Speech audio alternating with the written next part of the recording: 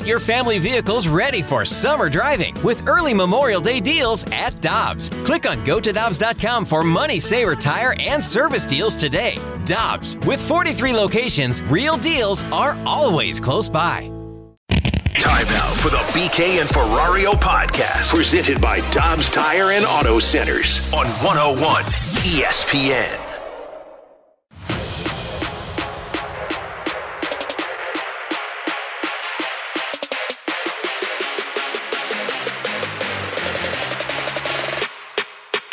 But he's making some changes. It looks like he'll have Neighbors, who played really well. I thought he was one of the Blues' best players against Winnipeg on that third line. It looks like Toropchenko will be on that line as well. And then on the fourth line, Vrana and Blais will be with Sundqvist, it appears. And with Vrana, this one's a little bit puzzling to me. I don't think he deserves to be higher in the lineup, or he's playing well or anything like that. But if anybody would have said that Jacob Vrana would have been on your fourth line with Blais and Sundqvist, I think you would have scratched your head. So he didn't play much the other night. Not a lot of even-strength ice time. He did have that penalty that was costly when the Blues were on the power play. It looked a little incidental to me, but maybe more than meets the eye on that penalty, but not up to snuff, and so it looks like he's been pushed down. Alongside Alex and T-Bone, I'm BK. That was Jeremy Rutherford on with the morning show earlier today, talking about the change that we're expecting to see in the lineup, Alex. Changes! Oh boy, this is one I'm going to try to be very reasonable about, but I'm going to be honest with you guys. I'm having a tough time today. When was the last time BK's ever been reasonable? No, it's a fair point. I'm going to be pretty unreasonable for most of the show today. We'll talk to Joey Vitale coming up in about 20 minutes or so about this change to the lineup, get his perspective on it. Alex, the biggest thing that I want to spend in this segment doing is understanding where the Blues are coming from. So that's what I want you to do for me. I will bounce off my concerns. I would love for you to give me the perspective of why I'm wrong. Can you promise me something, though? Please. And when I give you the answer, you don't get angry and you push back and say, no, that's not the correct way. This is the correct way. I can't promise that at all. How'd you draw the short straw and have to take that side? That tone. Don't use the tone with me. I cannot promise you that I will avoid that. I can promise you that I will try. I should have refilled Run to the break room, go fill it up. Some water over here. We'll kill some time. I got hot coffee. Let's pour it on him. So Jakub Vrana played 7 minutes and 49 seconds of even strength ice time in their last game. So it shouldn't come as a surprise to anybody that he's in the doghouse right now. He was in the doghouse in the last game. My concern, Alex, is that I understand the coaching staff clearly believes that Jakub Vrana is not playing particularly well. They are certainly more well-versed in his play than we are on the outside looking in. And this very may well be one of those things where they're saying, hey, we can't let something that is happening with Vrana linger the way that we did with some of the guys last year that weren't playing well early on in the season, and it became a culture problem for the Blues. So from that perspective, if that's what this is, okay, cool. I get it. I understand where you're trying to go with this. You're trying to nip everything in the bud quickly because you don't want a repeat of last year. Where I do have a little bit of a question and some concerns is if that's not the case. If they just think, hey, he's not playing that well, we need to get him either out of the lineup entirely where they're going to go 11-7, or put him on the fourth line tonight where he's going to attempt to be somebody that gives you some physicality, I suppose. Okay, well, there was a little bit of tone, but keep going. It's not exactly his game, but whatever. Does he have a hit yet this year?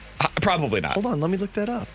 He does. I don't understand why you're taking him off of the ice while he's trying to find his game. So, Alex, if you were to present the alternative view on this, what would it be? So, Jakub Vrana being a healthy scratch, if that's the route they go, or if they're putting him on the fourth line, it is really hard for me to imagine them playing that guy on the fourth line, because Craig Berube likes to use his fourth line for one thing and one thing only: a physicality line, a tone-setting line. And Vrana's not going to be that. T-Bone asked the question, how many hits does he have? He has 2, and it was in one game. So probably weren't even really hits. If we're going down the path of they go 11-7 or they put Alexandrov in, my only thought as to why they're going about this is what Craig Berube has done in the past with other players that haven't looked right in the system he's trying to do. And that's sit him in the press box for a night so that they can sit next to the coaches and they can talk about what they want to see from him. This is what they did with Robert Thomas in his first season with the Blues. It's what they did with Jordan Kyrou in his first full season with the Blues. He's done this before with guys that aren't particularly aren't particularly up to snuff with what Craig Berube is trying to accomplish. That's the only thought process I can have with this. I didn't think he had a awful game against Winnipeg. We clear, not you, Alex, but like us on the outside, apparently we're missing something with Vrana because the numbers all tell you he's been okay for the most part, and there's got to be something in his game that the coaching staff doesn't like that they're noticing. I think it's the fact that the shooting's just not what they want it to be. Like, he's got, I think it's 8 shots on goal so far this season, but 4 of those have been on power play, which means now we've got 4 shots on goal, if I read this correctly, at even strength. And if you checked out Jeremy Rutherford's piece on The Athletic, the 2 guys that maintain the most offensive zone time right now, which isn't pretty in itself, is Sammy Blais and Jakub Vrana. And Jakub Vrana's not shooting a lot. So that could be part of it. The other part of it is just when you're playing on that third-line role, you're just not getting that offensive zone time, and they want Vrana to see a bigger picture rather than just tape after the game of what they're trying to accomplish. That's my only thought process of past Craig Berube decisions as to what they're trying to accomplish with Jakub Vrana. Yeah, and I guess that could be it. Vrana so far at 5-on-5 has 5 shots this year. It's 5. So, for what it's worth, the only forwards that have more than him are Kyrou, Saad, and Neighbors. I think it's more than deserving, by the way, that Jake Neighbors gets moved up. The thing that I'm confused by, I guess would be the best way to put it, is why Torpchenko... Great job on the tone. ...is also moving up to the third line. We just saw this last weekend where Torpchenko was moved up to the second line, so it is a difference there. And by the third period, the Blues said, okay, we can't do this. He's not a top 6 winger. He's somebody that needs to play on the fourth line. And if this is a situation where he just moved up yesterday in practice because they're going to go 11-7, and that's where they had to have him in the lineup as a cool, fine, whatever. But I do find it a little bit strange. All of this just feels off. It all feels off. It feels the like fact that this team needs offense and they're sitting one of the guys that we came into the season thinking that was going to drive the offense, that feels off to me. The fact that in the last game, when I didn't think he played overly poorly, at least from my perspective, that felt off to me. There's just a lot of stuff that feels kind of odd about what's going on. But you always say, BK, like, look at their actions, not their words, and look at their actions. If they're desperate for offense, well, they're not showing it. They're not moving guys around. They're keeping Thomas and Kyrou and Saad together. They're keeping Shannon, Kapanen, and Buchnevich together, and they're juggling up the bottom 2 lines. This is why they're giving me kind of Cardinals-y vibes. Good vibrations? No. Picking up good vibrations. Where it was, okay, I get me. it's a smaller sample size, and it's 5 games compared to the Cardinals where it was a month. But there were serious alarm bells that were going off. And what did the Cardinals front office say? Relax. It's going to be fine. I'm getting the same vibes from the Blues where it is, man, this team needs offense. There's no doubt about it. I mean, we read off how historically bad the numbers are through 5 games yesterday. And you're pulling out a guy that we thought that could contribute offensively. If you're making changes to the defense, like we heard Curbs tell us yesterday that Pernovich was skating with Tucker and Bortuzzo's into the lineup. Well, that's not an offensive upgrade. I would think if you're going to look for offense, you may add another puck-moving defenseman like a Scott Pernovich. There's just things that seem off. So here's why Torpchenko, and this is just my tell on this, this is where I can see why they're putting him up in that spot. Look, if Vrana wasn't going to be a healthy scratch, I think Vrana would be playing on that line, and it would just be Jake Neighbors playing with Kevin Hayes and Sammy Blais dips down. The reason Torpchenko is up on that line is if Vrana's not playing tonight and they're going 11-7, you need speed with Kevin Hayes. Kevin Hayes is not fast. Kevin Hayes is good at puck possession, but having Sammy Blais on that line, look, I love Sammy Blais, but Sammy Blais is also slow. You need speed up there. So Torpchenko is going to be the big body that can go to the front of the net, and Jake Neighbors is also the guy that goes to the front of the net. Frankly, it seems like the line they're trying to make right now with Hayes and Neighbors and Torpchenko, if it is a big body physical line that can get offensive opportunities and screens in front of the net. So to that point, Craig Berube was on with the fast lane yesterday, and they asked him, okay, how do you get more offensive zone time? And I think this answer might also illustrate what he's searching for by putting Torpchenko up there, Neighbors up there. It might tell you a little bit on where his headspace is right now. For me, it all starts with the forecheck. And then, getting on them pucks to the forecheck, getting there, winning those battles, then creating, ozone time, getting it low to high, shooting pucks and getting them puck recoveries, We're doing great things off the rush right now, but we're just not getting enough ozone time yet. I think that is why they're going with this kind of a line. Mm-hmm. Hey, you need more forecheck. You need to be able to get out there and less rush, more forecheck. How do you do that? Well, certainly not with Jakub Vrana. And you think you just answered your question as to why he's not playing tonight. That being said, man, Craig Berube knows more about hockey has forgotten more about hockey than I will ever learn in my entire life. So I'm admitting that on the front end. I think there is a little bit of this where it makes me wonder, okay, if this is the style that you want to play, why did you construct the roster the way that they did? Well, Berube didn't construct the roster. Fair. Is there another divide that is taking place? I don't know that to be true at all, but the personnel currently doesn't match this style. Robert Thomas ain't playing that way, man. Jordan Kyrou isn't playing that way. I like Kasperi Kapanen as a player. I don't think he's a guy that's like getting out there on the forecheck in a physical manner. But he is winning puck battles. Sure. And winning puck battles isn't so much, you got to outman the guy. You got to be able to use your stick and lift the stick and steal the puck. I think there's some of that with him. I think sometimes we overstate it a little bit on what he's done in that regard, but fair. Certainly he is more active in that way than Vrana or Kyrou or Thomas.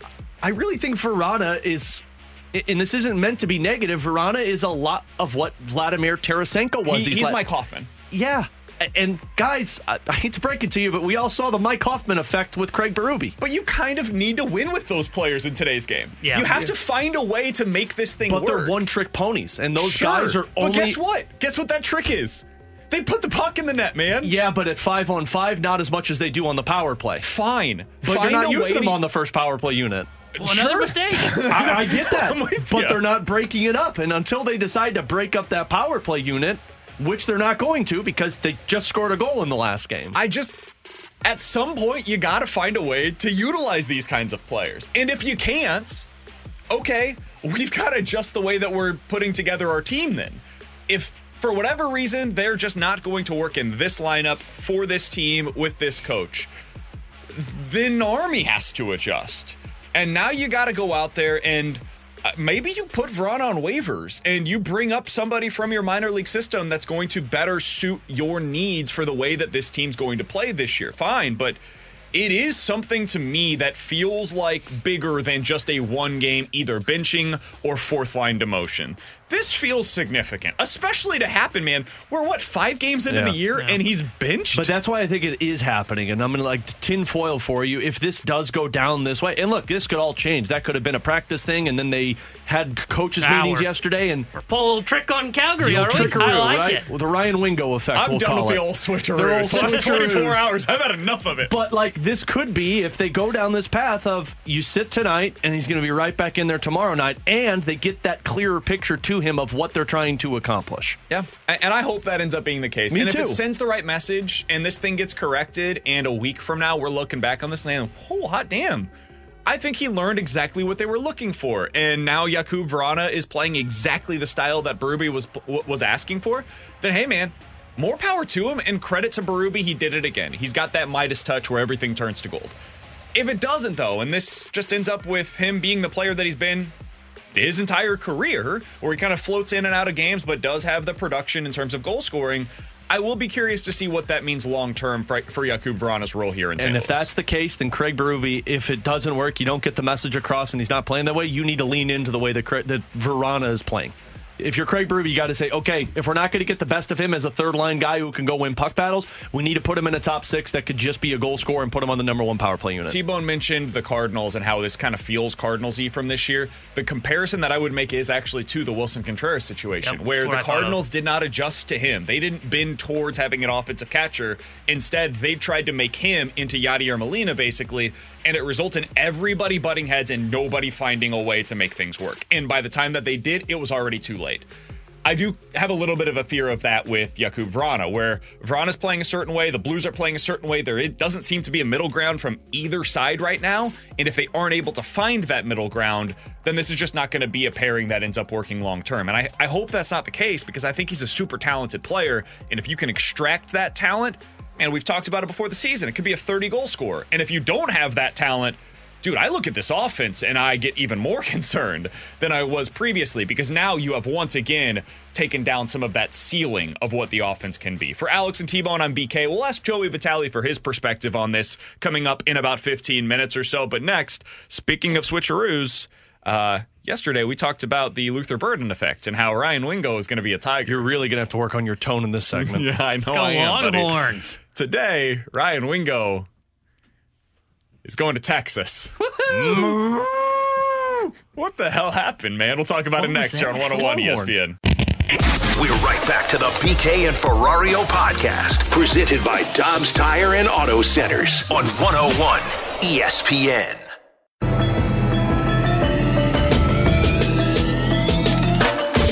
So with that being said, I'll be committed to the University of Texas.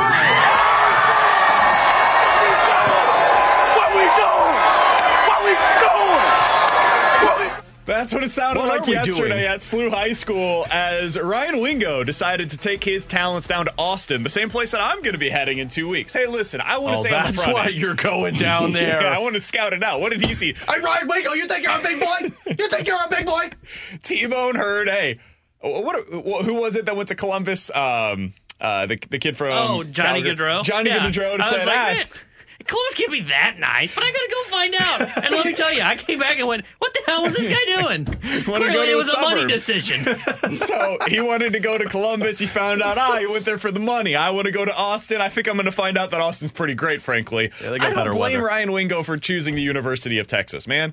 It's one of, the 10 most prestigious universities in America to go play football at. I don't blame anybody that wants to go play there or Miami or Bama, Georgia, Ohio State, Michigan, Oregon. I don't blame these kids for wanting to not play at Mizzou and deciding to take their talents elsewhere. Now, I would love, as a Missouri guy myself, for every single one of the in-state kids to stay home and make Mizzou into a top 10 program in the country. I would love to see that, man. But it's just not feasible. And a lot of these kids want to go elsewhere, and I don't blame them. I told you guys recently, I was the same way.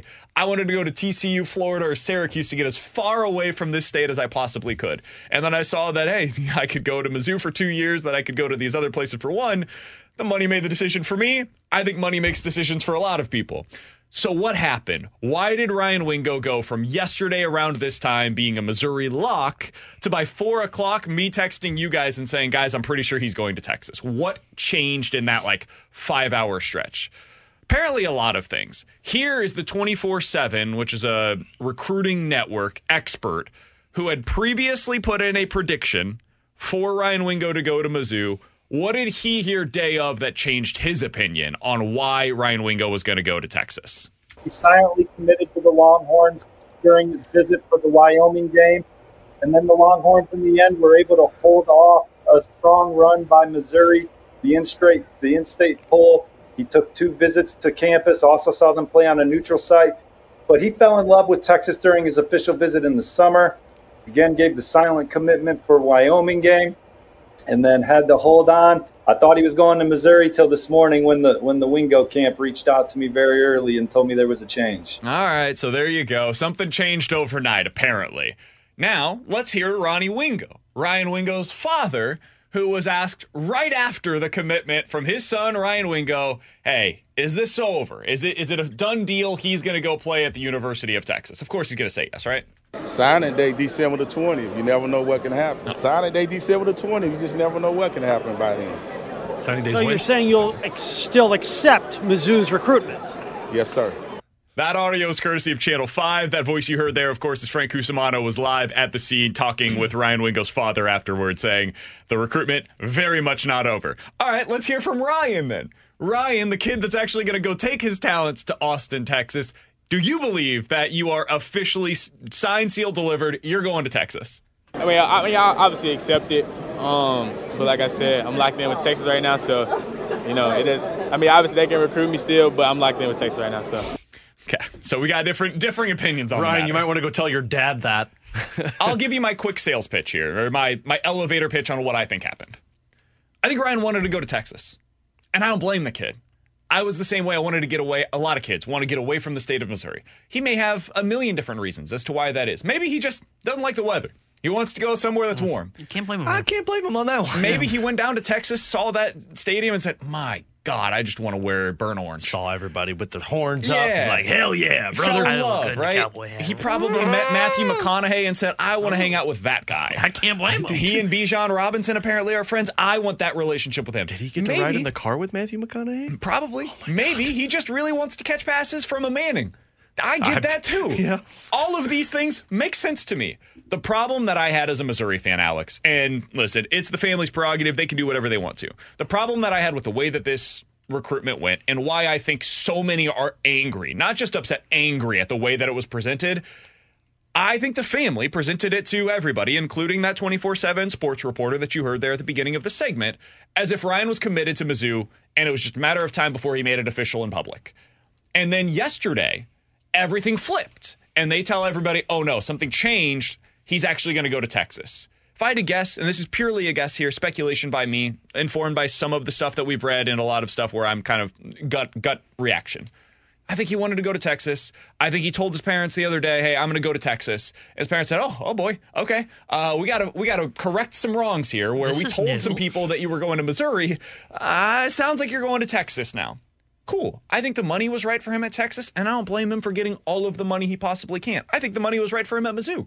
So that's kind of where I fall on this. It sucks. I'm upset as a Missouri fan, but it is what it is. I think the biggest thing that ended up going, the backlash that's coming towards him, is because his family was telling everybody previously he was going to Mizzou, and I don't think that ended up allowing this to be a good look for him personally. Yeah, and it sucks for Ryan Wingo because that's the one that everybody's going to bash on and say, like, oh, he flipped his decision, when in all reality, it probably was somebody behind the scenes that was making that case that he's going to go elsewhere. And Ryan Wingo sounds like his heart has been set on this place since summertime. So it stinks that you're in this position, but this is what NIL does. Like, if you're a family among a high school kid who is a top 5 recruit that's going to be a guy that everybody wants, well, if you're the parent of that, having all of those conversations because the kid can not, it's pretty obvious that you're going to be trying to make sure that you get the most money possible in circumstances like this. And 20 years ago, this might not have even been a conversation prior to the NIL because it would have been Ryan Wingo wants to go to Texas. Well, guess what? That's where he's going to go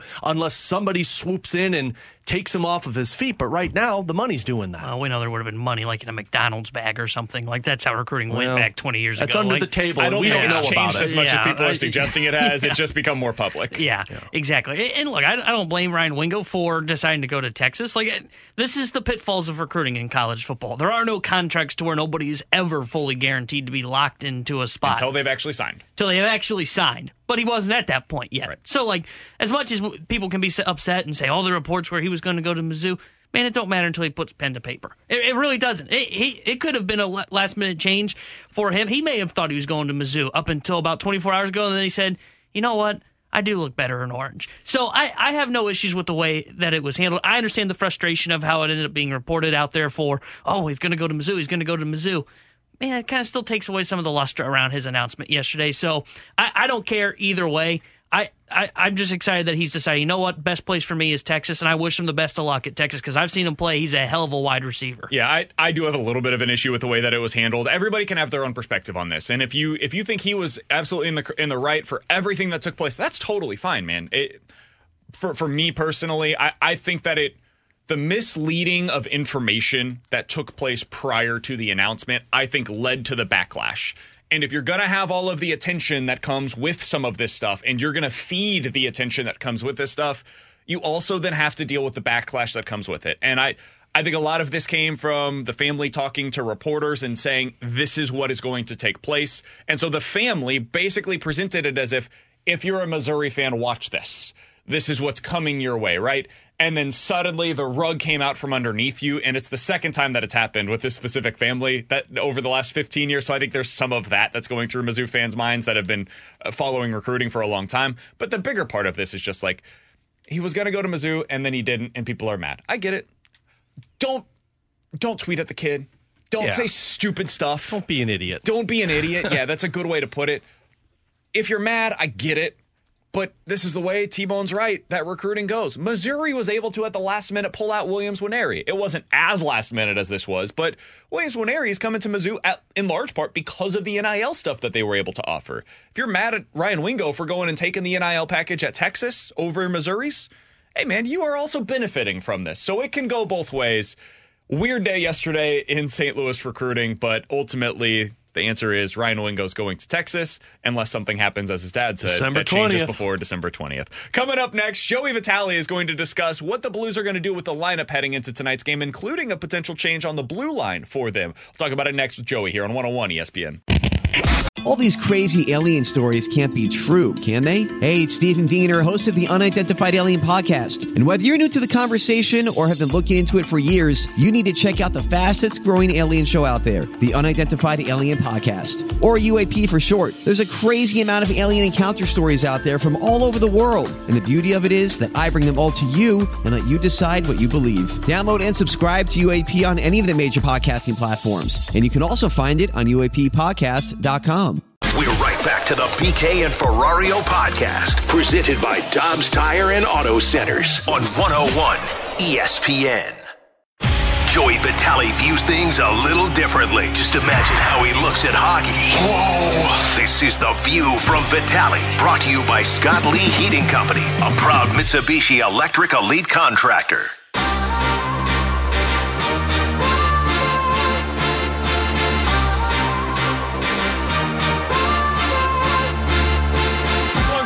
And T-Bone on BK. Happy to go up to Calgary, Canada, where Joey Vitale is joining us live. Look at the damn map. Ahead of tonight's game between the Blues and the Calgary Flames. From what I understand, it's nice and warm up there right now. Joe, we appreciate the time as always, man. How you doing today? Joey.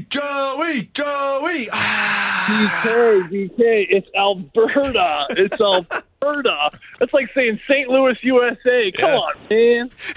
That's what we told him yesterday, Joe, and he just continues to lean into it. Calgary, Canada, just refuses to look at a map. We had the best conversation about this yesterday with Chief, because I asked him, I was like, Chief, where do I get some good Alberta beef? And he said, not in this town. I go, what do you mean? He goes, yeah, I go to Edmonton.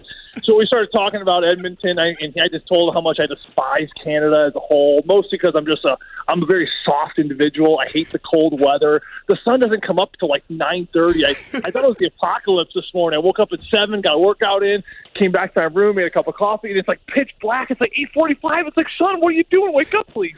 But yeah, anywhere in Alberta, Edmonton, Calgary, it's just on my no-no list, guys. Listen, I'm getting through it. Is Curbs going to go find that good Calgary beef?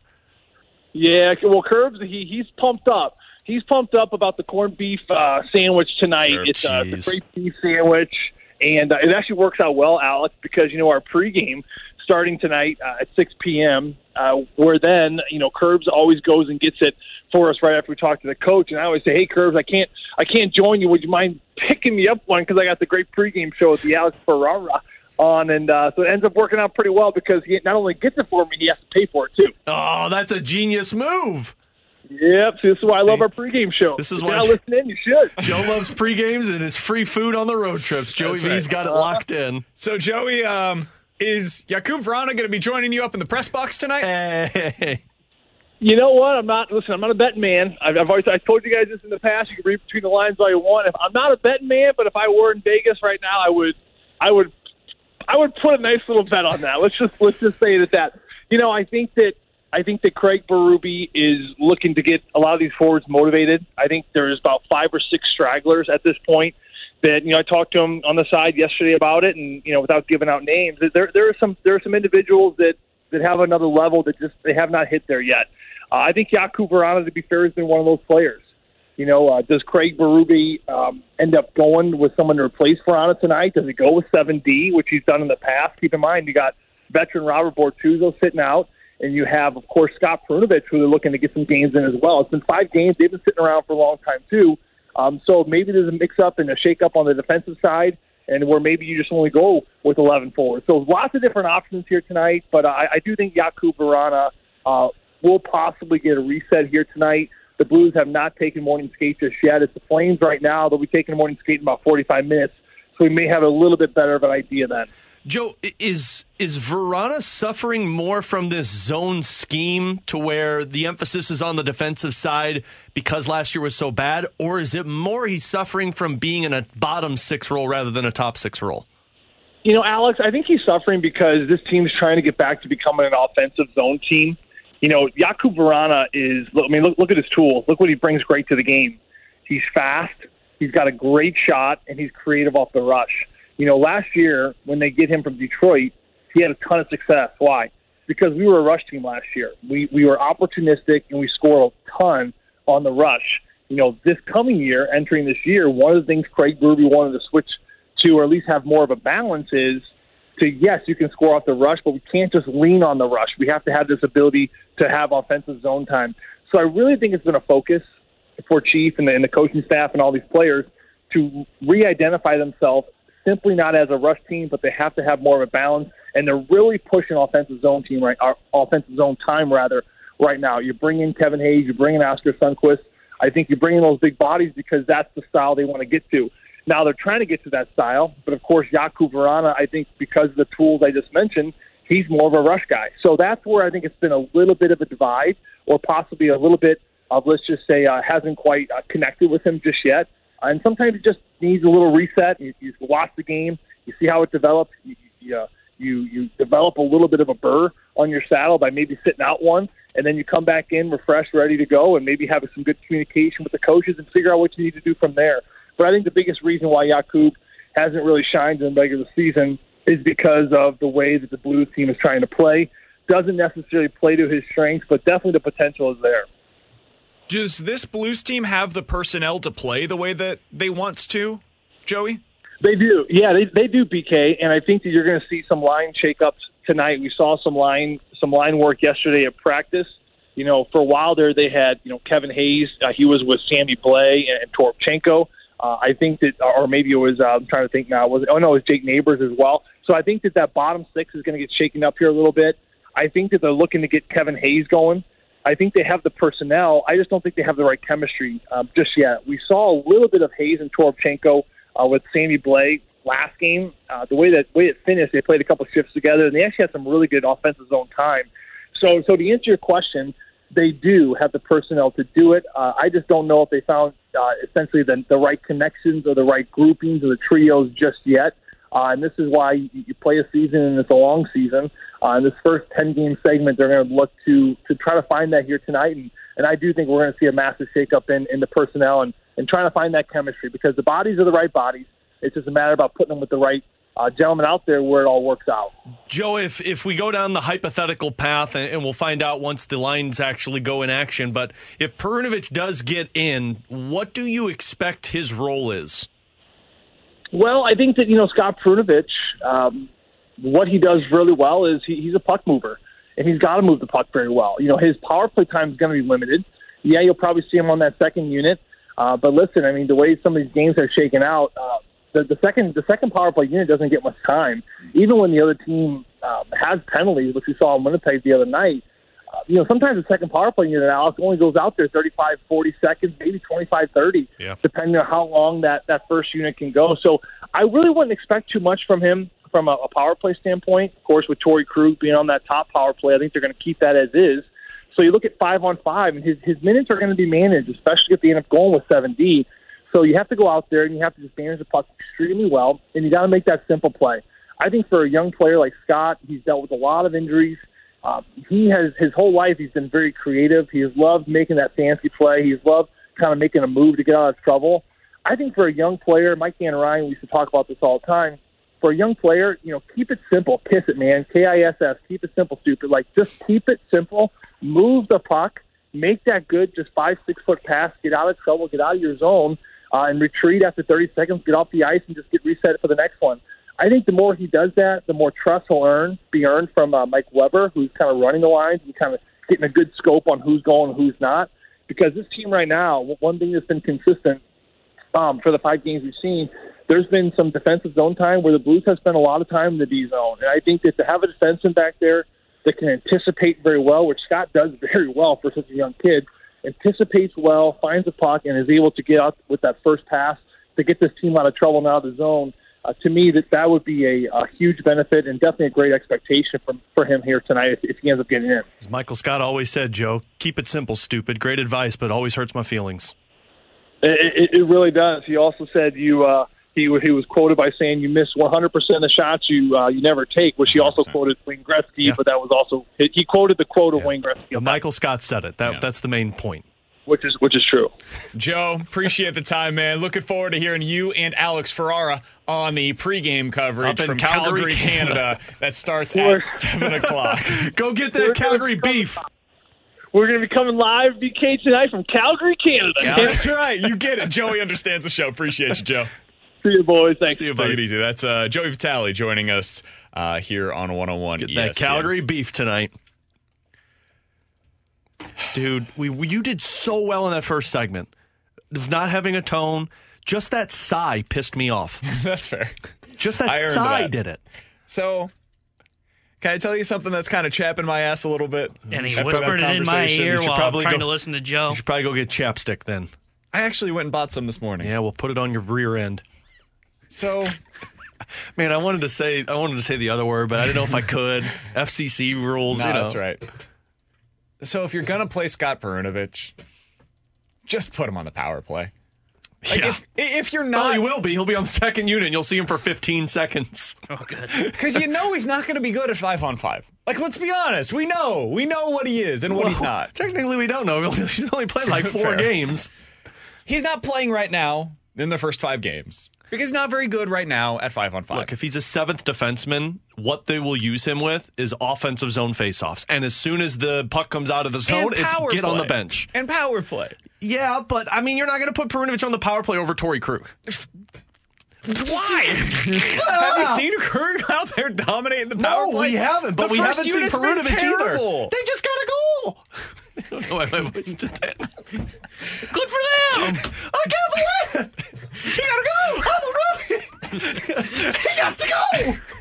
I'm not telling you that he needs to play 25 minutes tonight. Well, he won't. The only guy that's playing 25 minutes a night is Parayko and Falk. His entire value for you right now is helping you out of the power play. Frankly, I think that's part of what's gone wrong with Verada. You asked what's gone wrong. Is it that he's in the bottom 6 and the top 6? Is it like I think it's he's not playing on the power play very much. Well, yeah. Put him on the first unit. I know you got to earn that, quote unquote, by your 5-on-5 time. But if you're going to try to get the most out of these guys that are offensive-minded weapons, then put them in offensive-minded positions. And the place that you can do that where it's a guaranteed they're going to get offensive zone time, for the most part, maybe not for this team, for most, is by putting them in on the power play. And for Scott Perunovich, you talked about giving him offensive zone face-offs. Well, that's one place. I'm totally with you. You absolutely should do that. The other place where you can do it is on the power play. And so, like, we don't know. They may end up putting him on the first unit, going out into practice. I doubt it. I think Joey probably has a pretty good idea of what he's talking about here. It just chapped me a little bit. Yeah, I could tell, buddy. The main... Just mad they're losing, man. I know. The main reason... We've suffered through a lot these last 6 months. The main reason that you're throwing him in here is because you're trying to get your defensemen more involved on the offense. And Tyler Tucker has not been doing that. Bobby Bortz, let's go. Bobby Ortuzzo, we like to call him here in St. Louis. So I'm actually happy he's getting in there. He's going to play the role that Tyler Tucker plays, just to be able to move the puck a little bit easier out of the zone. He and Marco Scandella are the size that Craig Berube likes to have. And I think he's going to do, I hope, that he gets in on the PK over Torrey Krug. And what, Bortuzzo? Yes. Wow. Oh, yeah, that's a good point. I thought you meant power play, and I'm like, wait a minute. What will happen is you're going to have Perunovich on those offensive zone faceoffs to try and get more involved offensively, but then as soon as it goes the other way, it's going to be flipping him for the defensive guy. Scott, get off the ice! That's what this is going to be. But you're hoping that he can get more puck possession, he can keep the puck alive in the offensive zone, and he can lead some rushes up the ice rather than missing out on that. They don't want to play that way, obviously. 314-399-9646 is the Air Comfort Service text line. I hate both of you. You know what's funny? I actually think they're probably going to win this game. Oh, no. Well, no. Because nothing about it makes any sense to me. If there's one team that's been hockey analyst, if there's one team that's been worse than the Blues this season, it's been this Calgary Flames team. I hope if they're doing this in 11-7, and we've had all these conversations, they're doing like 7-2 tonight. I don't see first off the ice is Joel Hofer. No offense to Hofer. Oh, he's playing. I guarantee you. I'll guarantee you he's going to play this one. Play him tomorrow. Yeah. Play him tomorrow. No, you're going to play him in this one, and you put Bennington in against Friday on Vancouver. Why? Well, I shouldn't guarantee it. Wait, really? I would lean more towards Hofer playing in this one over Binnington. Might be why Calgary's favored in this one. Could be. Minus 184. But I could see the other side of this, too, because if you play Binnington in this one, then Hofer plays tomorrow and Binnington's off for like 5 days. But that's why I would lean more towards Hofer playing in this one, because I don't think you want Binnington to be off for 5 straight days. You sit him in this one, you play Friday, you're off for 3. Play and him then in the back-to-back. Questions and answers next. Oh. We're right back to the BK and Ferrario podcast, presented by Dobbs Tire and Auto Centers on 101 ESPN. You've got questions, we may have the answers. Maybe. It's BK and Ferrario's questions and answers on 101 ESPN.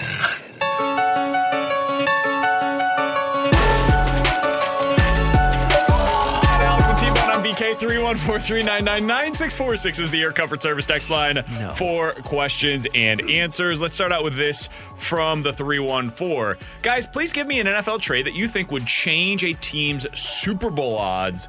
Is there any that immediately comes to mind? I heard one earlier today, Alex, that I'm curious your thoughts on. Somebody said if the Ravens traded for Saquon Barkley, it would make them one of the Super Bowl favorites this year. I saw that one, and then I saw the Ravens trade for Danielle Hunter from the Vikings. Apparently he's not available. Everybody should be available on that damn team. Yeah. I like that one, though. The one that I saw with Saquon Barkley was to Miami. And Derrick Henry go to the Cleveland Browns, which that doesn't do anything for Cleveland because their quarterback's a little bit of a whiner. But I was going to go with a different word, but yeah. Well, I was too, but I can't say that on the radio. Saquon to Miami would be awesome, but I mean, look, you put any running game with the Baltimore Ravens, somebody who is like can eat all of the reps, you're in a good position. I would say Kirk Cousins to the Atlanta Falcons. You put a quarterback there, they win that division. There's a lot of teams. I think that if I pluck Kirk Cousins and put him on there, like Cleveland would be one of those. If I put him on Atlanta, that'd be one. I honestly think New Orleans. I think Derek Carr's been terrible. Yeah. I think quarterback's one of their biggest issues. Well, now they might not have I think he's also hurt. I think what we're seeing right now, like, because we've seen Derek Carr for what, a decade now? I don't think he's a bad quarterback. And I think he's super average. I think I've left one season going, whoa. That's fair. Otherwise, it is like Which average. season was it? Was the year he broke his leg. The year that he almost won the MVP, or he was in the running for the MVP. I don't remember what year that was. I don't even remember who his receivers were that year. They weren't good. To be fair, I don't know if I remember who. Amari Cooper. That's right. Was there he was still on that team? Yeah, I want to say it was Amari Cooper that was his number one guy that year. 314-399-9646 is the Air Comfort Service text line from the 314. Guys, which team will have more shots on goal this weekend? Calgary. The Blues or St. Louis City SC? Hey. Oh. City SC. They're too much of a defensive team. Yeah. I honestly might agree with wait, that. no, I was being sarcastic. I think City probably has more shots on goal. I mean, they would have to get like 20, which would be insane, but like they've beat the crap out of Sporting KC before, so I could totally see them putting 20 on goal. It's going to be the Blues because, look, if they're doing a healthy scratch to Jakub Vrana tonight, if that's the route they go, like they are sending a note to the team like, look, we're not messing around this season, guys. You need to start pursuing the puck and making some offensive opportunities. We're just going to see like a conga line out of that press box. Joey said like 5-6 forwards haven't been engaged, so like who goes up there tomorrow? Is it Robert's turn? Who would be the next one up? Alex, you're our hockey expert. Alex, I wouldn't be up there. I'm always engaged on pregame. First community pregame, which starts at 7 o'clock tonight, myself and Joe Vitale. Man, that's probably... he said 5 or 6 forwards. I didn't hear him say that. He did? 5 or 6? Well, I mean, if you're going off of... You want me to go? No, I don't want to get you in trouble. No. If you're going off of... Who's going to get mad at me? If I'm going off of production, it would be Robert Thomas. But, like, you're not going to sit your top centerman. Like, he's going to have to fight through it. You want to talk about a message sent to the team. Yeah. Kevin Hayes might be one of them. From my own eyes, and I am untrained, but my own eyes, guys that I think have underperformed relative to expectation in your forward group. Robert Thomas, Sammy Blais, Jakub Vrana, Kevin Hayes. Are you looking at the plus minus and deciding this? Braden Shin, Pavel Buchnevich. Yeah. I agree with all that. You're not sitting the captain.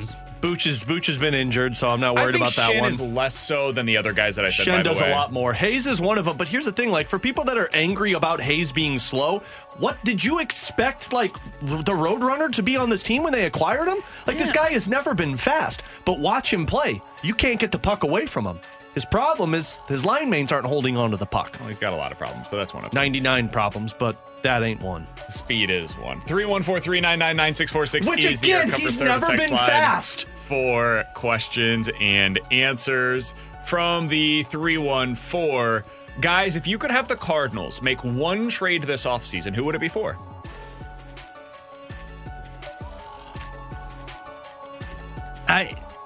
Julio Rodriguez from Ronald Acuna Jr. from the Atlanta Braves. We don't need an outfielder. We don't? No. They've got Jordan Walker. They don't need to trade for Ronald Acuna. Oh, good. No, in all seriousness, like who is a guy that you think could actually be made available? So you didn't I should put have that made into that the question. No, fair point. That's on me. It's on you, man. Who's the guy that could be available this offseason that you would most like to see on the Cardinals next year? Mine would be a pitcher from Seattle or Miami. And I can't give you a name because I don't know who's available, Sure. but I have a feeling that a lot of the top guys are available on both teams. It's one of those two.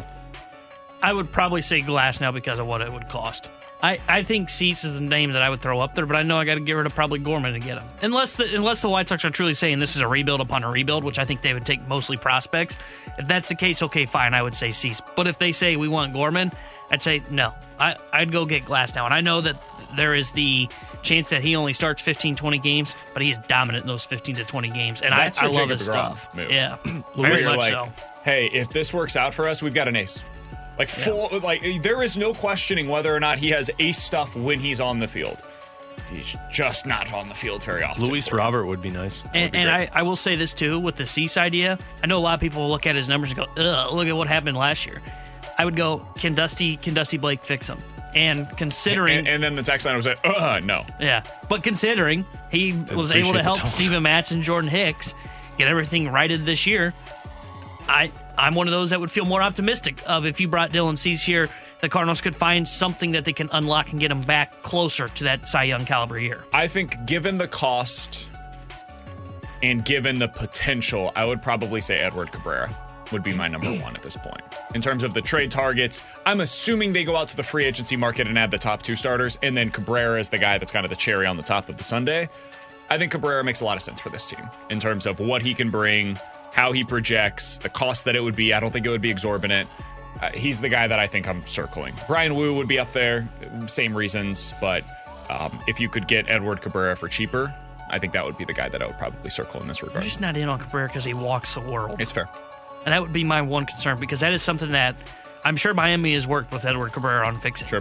And it hasn't been fixed yet. And it's been 3 years. Yeah, it's a real concern. It is. As a number 5 starter, though, the strikeout stuff gets me excited, and you hope that he ends up getting a little better when it comes to the command. With Alex and T-Bone, I'm BK. Coming up in about 15 minutes or so, it is T-Bone's favorite segment of the week, segment we like to call Believe It or Not. Yeah. If you guys have any suggestions, get them in now on the Air Comfort Service text line at 314-399-9646. But coming up next, how do the Cardinals compare to these World Series teams? We're going to go position by position to talk about that next year on 101 ESPN. We're right back to the BK and Ferrario podcast, presented by Dobbs Tire and Auto Centers on 101 ESPN.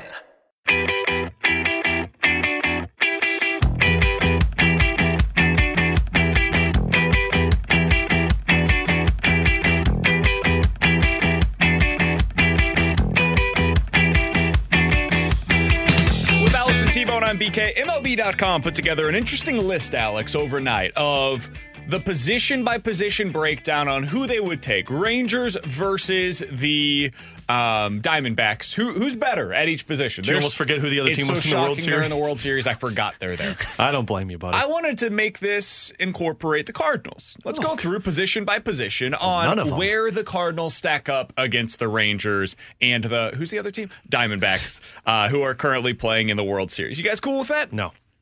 Next segment. Coming up next. So let's go through this. Let's start with the catcher position. You got Jonah Heim for the Rangers. You got Gabriel Moreno for the Diamondbacks. Both of them are clearly worse offensively than what the Cardinals have with Wilson Contreras behind the plate. However, they are both also significantly better defensively than what the Cardinals have. Gabriel Moreno was a plus 20 this year in defensive runs saved for the Arizona Diamondbacks. You tell me that's a joke of a stat. That is insane to be that good defensively. Now, I do think that defensive runs saved can be misleading. When it's that high, though, it tells you he's a great defender. Like, we can argue on semantics. He's a very good defensive player back there. How would you rank those three? Heim, Moreno, Contreras. Let me ask that. How do you think the Cardinals compare between Contreras is how the card I get what you're saying. I would have him in the middle. Like I think I would put Moreno above Contreras just because even though he's not as good offensively, he's still really good offensively. And then you add that defense. I don't know. I value the type of hitter he is for the Cardinals. And so if I look at those three, I would much rather have a guy who's going to be in the middle of my batting order, and I know he's going to be a contributing factor who could carry my team, rather than somebody who I've got a stud defensively, but he's hitting 8 or 9 for me. Yeah, I think I would probably value Contreras ahead of both of them, even though I am very much on the side of his defense needs to be better.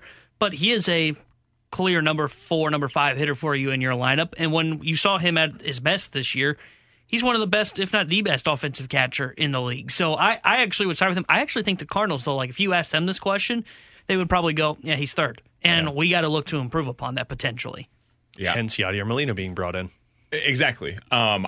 I think I would go Gabriel Moreno as my number 1 choice here because of what he does defensively, because I've really liked what I've seen from him offensively in the postseason. I know of the threes, he was the worst hitter this season during the regular season. I think if you're just talking now and long term, I think Gabriel Moreno would be number 1 for me, but I think it's mostly a wash. It just depends on what your flavor of ice cream is. Do you like chocolate? Do you like vanilla? Do you like Neapolitan? Depending on what you like, you're going to choose a different guy in this regard. First base, Goldie, Lau, Walker. These are all really good players. I would personally go still Paul Goldschmidt. Yeah, I don't know if any of those other 2 guys are MVP caliber players, and I know Paul Goldschmidt is an MVP caliber player. 100% with you guys sweeping. We don't have to spend much time there. All right, Gorman, Simeon, and Marte is the second base spot. This is maybe the most interesting of them. This is tough. I would take Marte first because he's just so versatile and you could use him everywhere, and he's a power hitter, he's a contact hitter, he's fast. I would take Marte first. I would take Gorman over Simeon, though. See, that's funny because I would actually go Simeon as my top option between these 3 because of how great he is defensively, and he's also a really good player offensively as well. He's old. He is, definitely. Long term, if you were asking me which of these guys would you rather have on your team Still for the would next take 5, Marte. For me, I would take Gorman 1 in that regard. But if I'm talking about just for this year or next, I would probably take Simeon. Yeah, I would too. I mean, he's a guy that's consistent for the most part. And when you look at Marte has not been very consistent. And he deals with injuries in his past as well. I would probably go Simeon 1, and that guy can play. I mean, the last 3 years, 162 games, 161 games, 162 games. Yep. He plays every single day. So I would probably take him 1, and I would probably go Gorman 2. Shortstop, Wynn versus Seager and Perdomo. This is pretty easy, guys. This is Seager. Yeah, this is Seager, and frankly, I think I would Who do you put it to, though? I would take Perdomo. Because if we're being honest, I wonder if you would hope that Wynn could become Perdomo. Yeah. Because Perdomo's very good defensively, but his bat, I mean, he got off to a hot start and made an All-Star game, but he really tailed off in the second half. Yeah, I think that's probably mostly a wash.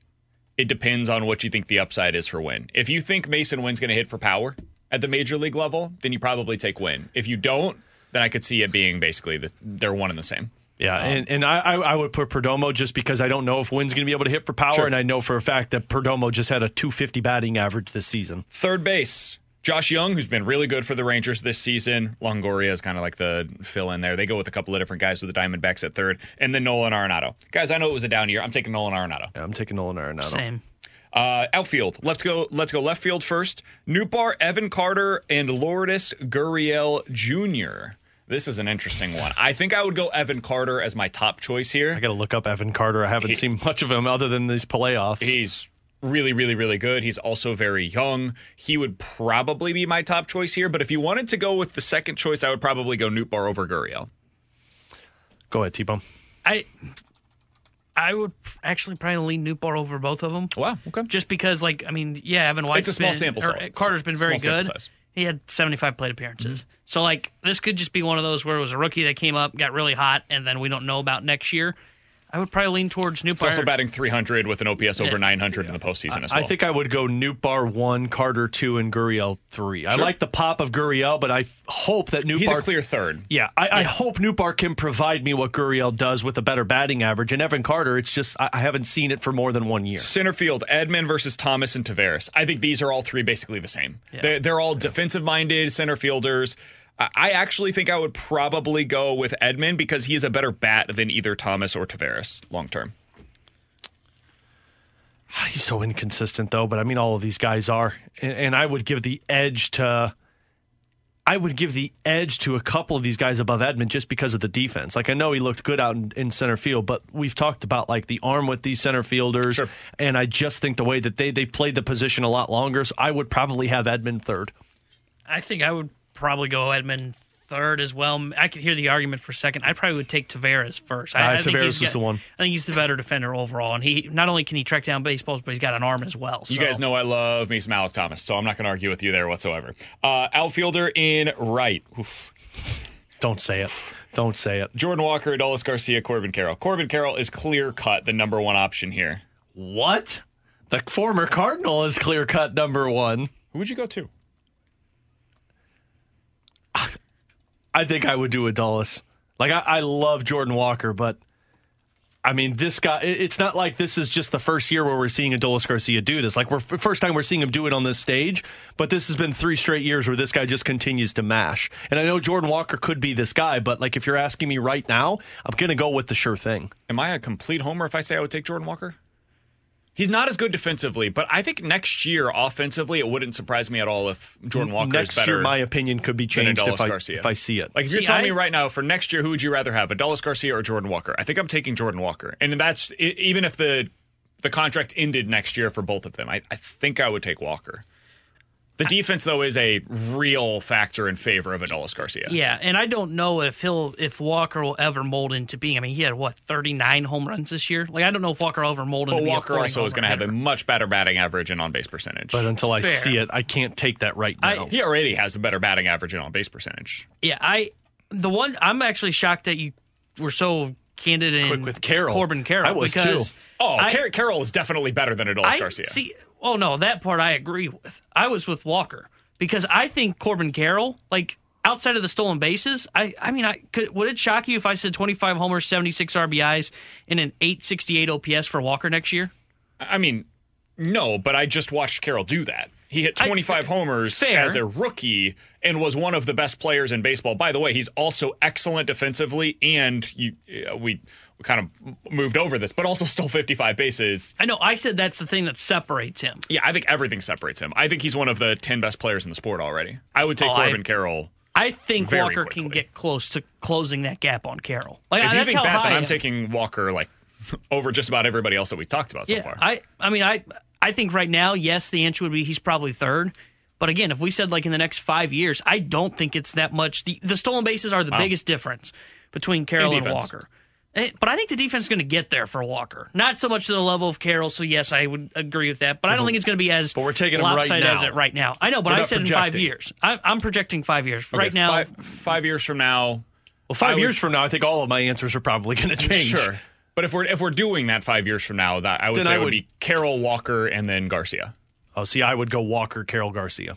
Because I think Walker can do what Carroll did in terms of the base stealing and the defense, and I think he's got more power. I think we're underselling how amazing Corbin Carroll is, man. He's so good. I think he's good. Don't get me wrong. I think he's good. I think Walker is too, though. I'm very confident that Jordan Walker can really close this gap on Corbin Carroll. I think Corbin Carroll could win the MVP next year is what I'm saying. Like, I think he is. I think Corbin Carroll was in the running for MVP this year at one point, and then it fell off a bit offensively. He was still like 30% above average. I think that offense can be Jordan Walker, though. I think there was so much focus from him of being a good defender and fixing his issues. Why do you hate Walker, man? Like, come on. I love Jordan Walker. He picked him, and he was the homer. I think Jordan Walker, I would have him over Adolis Garcia. But that right now is what we talked about. I think we're overselling what Adolis Garcia did this year overall. He hit 40 damn home runs. I know, and we're talking about it with Nolan Gorman of what does that mean? Like, if you're homer, strikeout, don't ever walk, don't have a high on-base percentage, don't have a good batting average, like, I do think there is real value in what he's doing. But Garcia got to 40 home runs multiple times, where Gorman has gotten, to 25? Sure. If you're striking out 33% of the time, you have to hit 40 home runs to make up for that. And if you don't, if there's any regression whatsoever in his power next year, he is going to come back down to earth in a huge way. Again, I really like Adolis Garcia. I think he's a great player. We're talking about 3 guys that are amazing in this category right here in right field. Like, if you told me I can have Adolis Garcia or Evan Carter, Lourdes Gurriel, Newt, Edman, Thomas, Tavares, I'm taking Garcia over all of those other outfielders that we've discussed so far. In this category, though, when I'm having to put him up against a guy that I think could win the MVP next year in Corbin Carroll, a guy that we've talked about could eventually win an MVP in Jordan Walker, I'm having Adolis Garcia third. I agree with that. I do agree with that. I was just a little shocked by the Carroll's by far clearer better than Walker. Now, I get it this year. But, and I'm talking about right now. Yeah, I that's get what I was that doing it right based now. on. I was looking more so like, I understand we were looking at the right now, but I think there is a chance that Walker really closes that gap, and I think it starts next year. That'd be huge for the Cardinals. Because I think defensively he is going to be better next year. I think he is going to be, at minimum, an average right fielder. And if that's the case, his bat, I think, is going to propel himself up. I wouldn't be shocked if he's hitting in the top 5 of the lineup at some point next year because he earns the right to be doing it. I mean, his power, I think, is going to come more so to where he could hit 25 home runs next year. All right, and the final thing here, DH. Donovan versus Garver and Pham. We're all on Garver, right? Yeah. He's the best hitter of this bunch. Yeah. I would have Donovan second. He's clearly over Tommy Pham, but I would have Garver at number 1 on this list. We have the Cardinals with 4. We had the Rangers with 3. And we had the Diamondbacks with 2. Cardinals match up head-to-head with these teams that are playing in the World Series pitching when it comes to their lineup. That is why we talk so much about what they can do this offseason when it comes to their pitching. And by the way, one of those that we didn't pick for the Cardinals was second base, and that is where you have Nolan Gorman right now. Gorman, though, is not far behind those other guys. He is not at the same level as Marcus Semien or Ketel Marte, but the fact that you have somebody that can be in the conversation with those guys matters, and that is why I would not want to trade him going into this offseason. I think we did this all wrong. How does Contreras compare against those DHs? How does Kisner compare against those catchers? And how does Buddy Kennedy compare to those second basemen? Because we're trading Gorman. Coming up next, let's play a game of Believe It or Not. 314-399-9646 is the Air Comfort Service X line here on 101 ESPN. We're right back to the BK and Ferrario podcast, presented by Dobbs Tire and Auto Centers on 101 ESPN. Look at what's happened to me. I can't believe it myself. Suddenly I'm up on top of the world. Oh, yeah. This is feels good. I'm feeling it today, boys. I was jamming to this on my way back from my road trip yesterday. Just sing. Believe it or not, I'm walking on air. I never thought I could feel so free. Flying away on a wing and a prayer. Who could it be? Oh, yeah. Believe it or not, it's just me. Alongside Alex and T-Bone on BK, 314-399-9646 is the Air Comfort Service text line for Believe It or Not. You give us a scenario, we'll tell you if we are believing it or not here on 101 ESPN. Alex, let's start with this. Believe it or not, Jakub Vrana is on the Blues by the end of the season. Not. I'm sorry. He said, Alex, let's start with this. Sorry. It was one of those that was so obvious I had to jump in. He's not on it. They'll trade him. You got to hope that he performs well for you to move him, but it's if you're competing for one of those final playoff spots, you'll view this as, well, we could get an asset for Jakub Vrana, and then we've got other options that can come in and play a third-line winger role that we have him in. And the best-case scenario is he plays like somebody who you could get a second-round, first-round draft pick for, and then you tell a Bolduc who has success in the AHL or a Snuggerud after college, you got a role on our NHL roster. So I'm believing this one. Wait, he said he was... It doesn't matter. He's not going to be on the roster. Yeah, not going to be on the roster at the end. Are you sure? I will say this. Don't we think Bolduc's kind of Vrana type, right? Offensive-minded, like... But it's a young player playing on a third-line role. Okay, but, I need him to be playing offensive-minded, and we're just saying, go block shots, bud. I'm starting to really raise concerns with the way things are going here and the way the personnel is being used. How long did it take him to figure out the role for Hoffman? Basically until about game 55. Look, Dom. Once you fair, Hoffman was just a bad hockey Hoffman player. was awful. We learned Fair, that afterwards. but it took them forever to finally go, you know what, top power play for Mike Hoffman. They knew he was awful in every sense. They were just bad, and they said, well, we got to start scoring somehow, and our power play's not working, so let's put Hoffman up there. Easy, Dom. Keep your analytics to yourself. All I'm saying is right now they're looking like the team I thought they would be. By the way, I want to say this. I'm starting to distance myself from the nerds. I'm getting annoyed by analytics. Are they going too far? They've gone too far. These numbers are getting out of hand. Did you guys see the latest one from ESPN yesterday? This is an aside, but they've put out this new model for wide receivers where they're trying to tell you that Tyreek Hill doesn't get open very often and isn't very good after the catch. All right, I'm done. That's enough for me. You complained about this yesterday. The guy doubled down. He said Tyreek Hill's not a top 10 wide receiver in the NFL, the one that put this out for ESPN. And I said, you, sir, need to stop. You're making yourself look worse. All right, Alex, what do you got? Believe it or not, fellas, I'm going to go to a City question here. Believe it or not, City loses one match against KC. No. Now, I'm not up to date with MLS playoff format. You're right, It's they are 3 playing games. Yeah. Yes. Best of 3. Best of 3, okay. I'm not going to believe this either. I think they sweep Kansas City. They are just clearly a better team, in my opinion. And I know Kansas City's the team that got hot and got into the playoffs. St. Louis City SC knows what they need to do and knows how to get the job done. So I think they sweep Sporting KC. I'm not really even concerned about it. I think this is, by the way, best case scenario for MLS and for St. Louis. For them to have the season that they did and then to get into the playoffs, hosting this series, and to play against Sporting KC, where you do have this natural geographical rivalry that can now start to bud, that's pretty cool, man. That's good for everybody involved, and I also think City's just gonna romp them in this series. So romp them.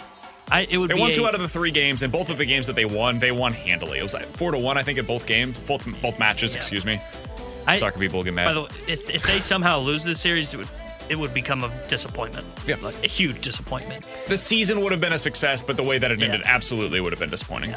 Yeah. Guys, believe it or not, we just did the comparing the positions of the World Series teams to the Cardinals. Believe it or not, the Cardinals' rotation will be viewed better than the Rangers and the Diamondbacks next year. Not better than the Rangers. Not better than the Diamondbacks. I think it could be better than the Diamondbacks. Not what I've seen with our boy Fat and Merrill and Kelly. Or not Merrill and Kelly. Merrill, Kelly, and Zach Allen. Yeah, how did you mess up every single one of the names that you just said? 0 for 3. No, I got Zach Allen right. I just said Merrill and Kelly. Yeah, it was Merrill and Kelly. I got Fat Merrill and Kelly. What a great law firm, by Fat the way. Merrill doesn't play for him, man. Fat Merrill and Kelly. Those 3. Is this another LLC? Yeah, it's a great Fat LLC. Merrill and Hold Kelly on. LLC. I got to change my fantasy football team name again to Fat. I feel like that's a restaurant down Kelly. in New Orleans. Fat Merrill and Kelly. Yep, LLC. But they've got an apostrophe S at the end. Fat Merrill and Kelly. But you're not going to outperform Fat Merrill Kelly. You're not doing it. You're not doing it. I know it's fought. I just like it. I like it. It's also Merrill Kelly, one person. I know it's Merrill Kelly, damn it. And then Zach and Gallon. Gallin. Who would you rather have? Guyan. Never mind. I just remembered they're going to get DeGrom back. Yeah, I'm not going to believe this. At first, I was like, who would you rather have in the regular DeGrom season? and Scherzer. And you're like, hey, couldn't run. No, man. No, I don't think so. On top of having John Gray and Nate Eovaldi, like, oh, yeah. I was going to say, who would you rather have? Go ahead. Who would you rather have in the regular season? Brandon Pfaadt. Jordan Montgomery and Nathan Eovaldi or Aaron Nola, Sonny Gray? I don't know if Montgomery's going to be there, but I think there's a chance he resigns there. I think that's why I have to re-sign him because of Strasburger. He's going to be their number 5 starter. That's amazing. So who would I rather have? DeGrom and Montgomery versus who? No, Montgomery and Eovaldi versus Nola and Gray. I think it's a push. Yeah, I was going to say, I'd go push. Probably Nola and Gray. Like, if I was going to lean one direction or the other, probably Nola Gray. My worry with Jordan Montgomery is he's throwing everything at this season because you know you're going to get paid, and then it falls apart. But this is the same guy he's been for 2 years now. Yeah. I think Montgomery is a really good number 2. Like, I don't view Montgomery all that dissimilar to the way that I view Sonny Gray. If he's the number 1 starter on your team, you probably need to upgrade. If he's the number 2 guy, though, I think we've seen that's fine. You can get to the World Series clearly with him as your second best starter in the rotation. I don't know that it's going to be something that the Cardinals consider at this point because they want to change. So if I can have the equivalent of that, which I view Sonny Gray as, go get him. T-Bone, you could just win. 314-399-9646 is the Air Comfort Service text line for Believe It or Not. Believe it or not, Torrey Krug gets his first point of the season tonight. YOLO, I'll believe it. It'll be on the power play. Yep. No. I'm as low can be on this Blues team. He'll get it on the penalty kill. I know, tonight. buddy. No. What? Hopefully he's not playing the penalty kill. Bortuzzo's in, man. He ain't playing the penalty kill. What? Scandella and Tucker have been playing. And because they'd rather have Krug out there than Tucker. The Bortuzzo's in for Tucker. I think you'd rather have Bortuzzo over Torrey Krug on your penalty kill. That's fair. Hey, I'll give credit to Torrey Krug, man. He's been blocking shots on the penalty kill. 314-399-9646 is the Air Comfort Service text line for Believe It or Not. Believe it or not, Ryan Wingo still ends up at Mizzou. Not. Yeah, not. This ain't happening. Move on. Believe it or not, the Detroit Lions finish no lower than second place in the NFC. They finish as a top 2 seed in the NFC this year. I'll believe this one. I think it's going to be a race between them, the 49ers, and the Philadelphia Eagles. And after what we just saw with the Niners, it makes you wonder, like, okay, now we're starting to see a little bit more of reality with Brock Purdy. So I'll believe this one. I think Detroit will take what happened against them in Baltimore and use that as motivation the rest of the way. Looking forward to this Bengals matchup this weekend for the 49ers against Sam Darnold, so that way the Bengals can start their ascent up the AFC North standings. Yeah. Did you just say Sam Darnold? Yeah, he's starting this weekend. Trey Lance concussion. And you're just... Not Trey Lance, sorry, Brock Purdy. Another glitch for you. Yeah. We've all had our moments today, boys. I haven't. Fat male Kelly. I'm not going to believe this, though. I still think San Fran and Philly are clearly the 2 best teams. Because if Detroit was a top 2 team in the NFC, and granted, that's not saying much because there's probably just 2 really good teams in the NFC, you don't lay the egg you did at Baltimore. I think part of the issue with the Purdy interceptions was I think he may have had the concussion last week when he threw those 2 picks. And I think he was 2 for 6. Now said that he was. Yeah. So I think you got to look into that and say, okay, that's what happened there. Where'd the spotter go on that one? If he threw those I don't 2 know how they missed picks? that. Yeah, that's embarrassing. Have you guys seen the play where it happened? Yeah. It was a quarterback sneak play where he gets rocked in the head. I don't know how they missed that. That's a bad look how many for the NFL. spotters pull guys out that like it's pretty obvious that they're fine? And they've been much better, by the way. They deserve credit for the fact that they've been pretty good. The NFL has to be aggressive on this in the last couple of years, I would say. Basically, since the Tua saga, they've been better about this, and they needed to be.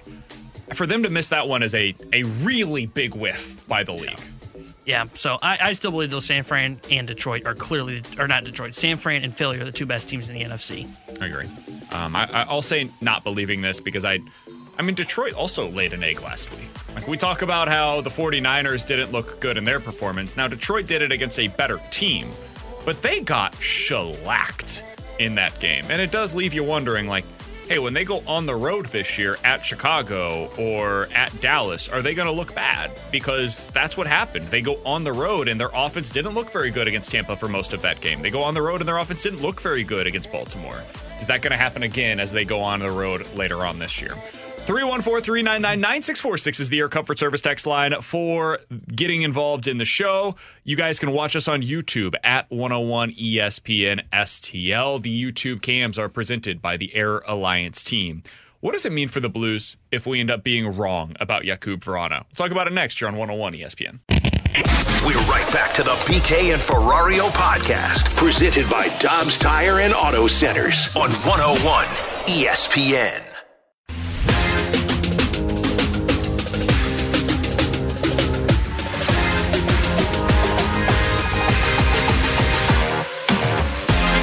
T-Bone on BK. So it sounds like the Blues are either going to be putting Jakub Vrana up in the press box tonight, or he'll be on the 4th line. I don't think he's going to be playing 4th line minutes for you, so my assumption is Jakub Vrana is probably not going to take the ice today for the Blues. Alex, they're doing that for a reason. It's not as if the Blues are just like, we don't think Jakub Vrana is any good. He was playing top 6, top 9 minutes for them earlier this season. They want him to be a part of what they're trying to accomplish this year. They just want him to play a little better. Now, I can have differing opinions on how I feel he's playing versus how the team is viewing it, but that doesn't really matter. It's their perspective, and they're telling us with their actions how they feel about it. Here is what I think is an important question to ask at this point, Alex.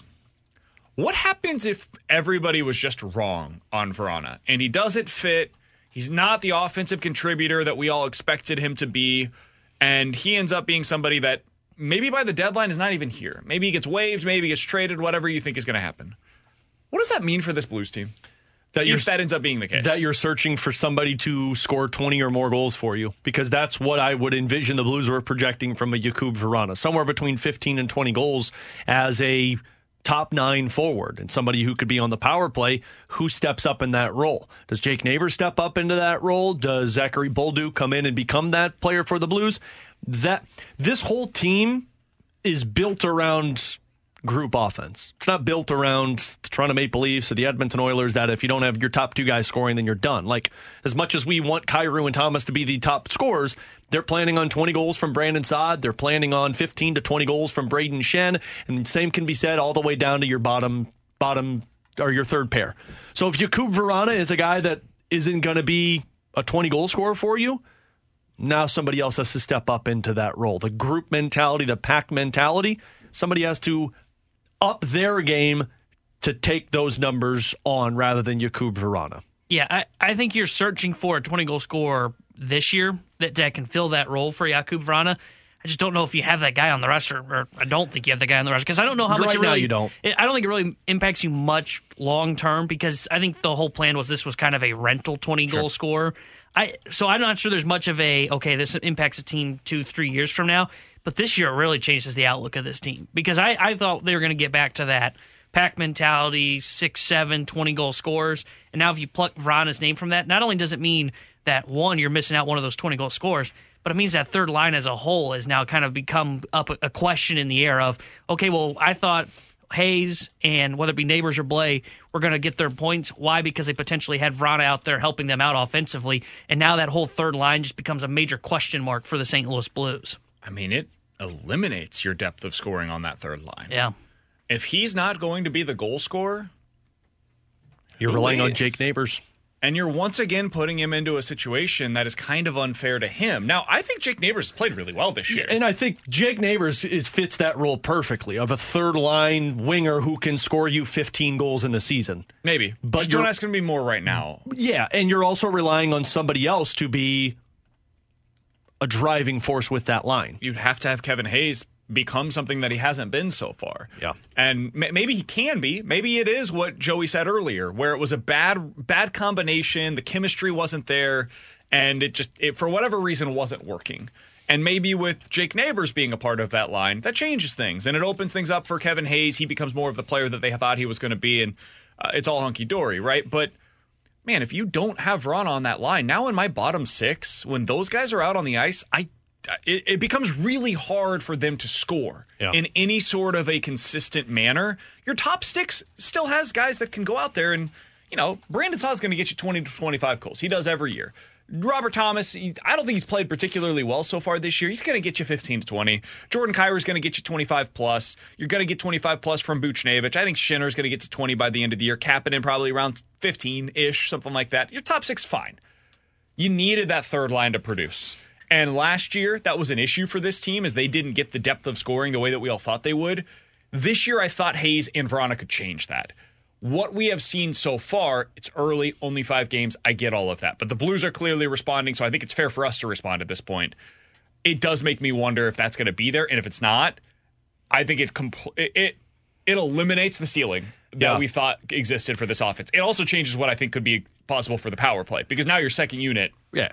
Your power play is... I mean, who's really on it? Your power play is lucky to be in the top half of the league because you're relying on your number one unit to be all the offense. I think it's important to look at it, too, to where, Jakub Vrana was never supposed to be the permanent answer for this offensive change. You brought him in and hoped that you could catch lightning in a bottle for a season and say, well, he's going to be a free agent sooner rather than later, and we hope that he goes into that free agency. My God, man. Throwing muffs at me. That was the worst pass. Throwing muff I at me. hope that the cameras caught that, because that was the single worst pass anybody has ever thrown. I was basically Carson Wentz over here oh no, the defense is coming. Carson Wentz, my God, you look like Zach Wilson out here. Hit me in the face. That was really bad. That was the butt fumble moment. But I was impressed by how well you were able to keep yourself on the rails, and then eventually it just... Yeah, I almost made it through. But look, Jakub Vrana was supposed to be the guy that they said, okay, well, he's going to be going into a contract year. It didn't work in Detroit. Let's see if he can go out there and be motivated. He's always been a placeholder for either Zachary Bolduc or Jimmy Snuggerud to take that spot. This is why the 3-year plan that was put in place by Doug Armstrong, you can't change that 3-year time frame and say now they're going to be this offense. No, they're planning on Snuggerud being in that spot, or Bolduc being in that spot. I'm glad you mentioned Bolduc's name, because though I took this as, okay, we're talking Vrana, what happens here on this third line, and I think this just impacts this year than it does next year, in 2 years, 3 years from here. I mean, I think Bolduc, I mentioned this in Believe It or Not, I think Bolduc is going to, if you're talking about what do I envision Bolduc being, it's what I thought Vrana could be this year. And if they can't make it work with Vrana right now, with the system that they're playing Comes down to the player, though. The player's commitment to the system. Vrana, if he's not, and this is why they're scratching him tonight. To the team bending a little bit to the player to be able to get the most out of that player. But I mean, you saw the bend with Zachary Bolduc. It was, you're not ready for the NHL. Go back to juniors and fix your two-way game. So here's the thing that I'm sure I'm going to get pushback from multiple different people, whether on text line or people that'll talk about this later. But listen, man, there is starting to become a theme that is existing with the Blues. Now, we can talk about each individual situation, and I can easily explain it away. Seriously, I can. But I do think it is worth noting at this point that there's a style of player that doesn't seem to be working in St. Louis. They don't seem to be able to extract the most out of that player here in St. Louis in recent years. Defensively, that is a puck-moving defenseman. For whatever reason, they don't seem to be able, or they haven't been getting the most out of those guys. Guys that have either gone on to play better elsewhere or were better prior to coming here and then come here and have struggles. Just to clarify on it, the offensive-minded defenseman. Like, because they've got puck-moving defensemen, it's just they're not offensive-minded like Wallman and Vince Dunn are. And Torrey Krug. Yeah. I think you can continue. But see, like, Torrey Krug had success in the system. Like, we're acting like he doesn't have success. Like, his people first, from day one didn't like Torrey Krug. Fine, but his first 2 years here, he was a guy who was putting up 50 points for you. And then injuries took over. Like, he was a guy in the first 2 seasons where you're like, okay, he's doing exactly what you brought him here to do.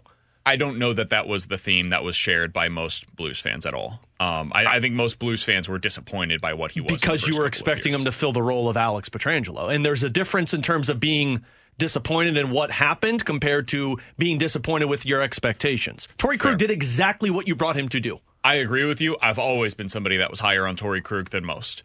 That being said, I think the point production, A, wasn't as good here as it was in Boston. And B, I think it's fair to say that it was not quite what people were expecting. But either way, Krug, Wallman, Dunn, these are guys, Perunovich, Leddy, that have had success elsewhere, either before or after, that haven't had the same amount of success to varying degrees while they're here. Forwards, guys that have either had success prior to coming here or are having success elsewhere. Some of them, and right now, guys that are currently on the roster, don't seem to be having the same amount of success or aren't playing their style while they're here, or are criticized because they are playing more of a finesse game, I guess you could say, while they're here.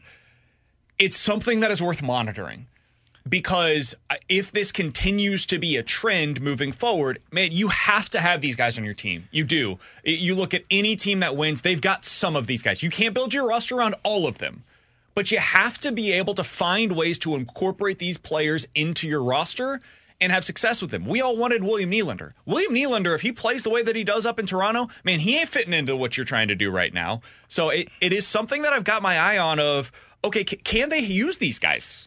Can they win with those types of players long term? I don't know the correct answer to that. So you're asking the right question. And from the 636, this is where I have a problem with it. It says Berube alienates skilled players. He wants everyone to play like a fourth liner. No, he doesn't. Guys, listen to what Craig Berube told the Fast Lane yesterday. What he wants is puck possession in the offensive zone. He's not asking guys to go out there and hit everything and be physical and throw the gloves around. He's asking guys to put the puck in the corners in the offensive zone, have puck support where two guys are winning puck battles, and move the puck around, spread the ice. He's not asking for Kyrou and Thomas to be fourth-line players. He's not wanting Kyrou to be Oscar Sundqvist. He's wanting the same way that Sundqvist plays in terms of go win puck battles that Thomas and Kyrou do it.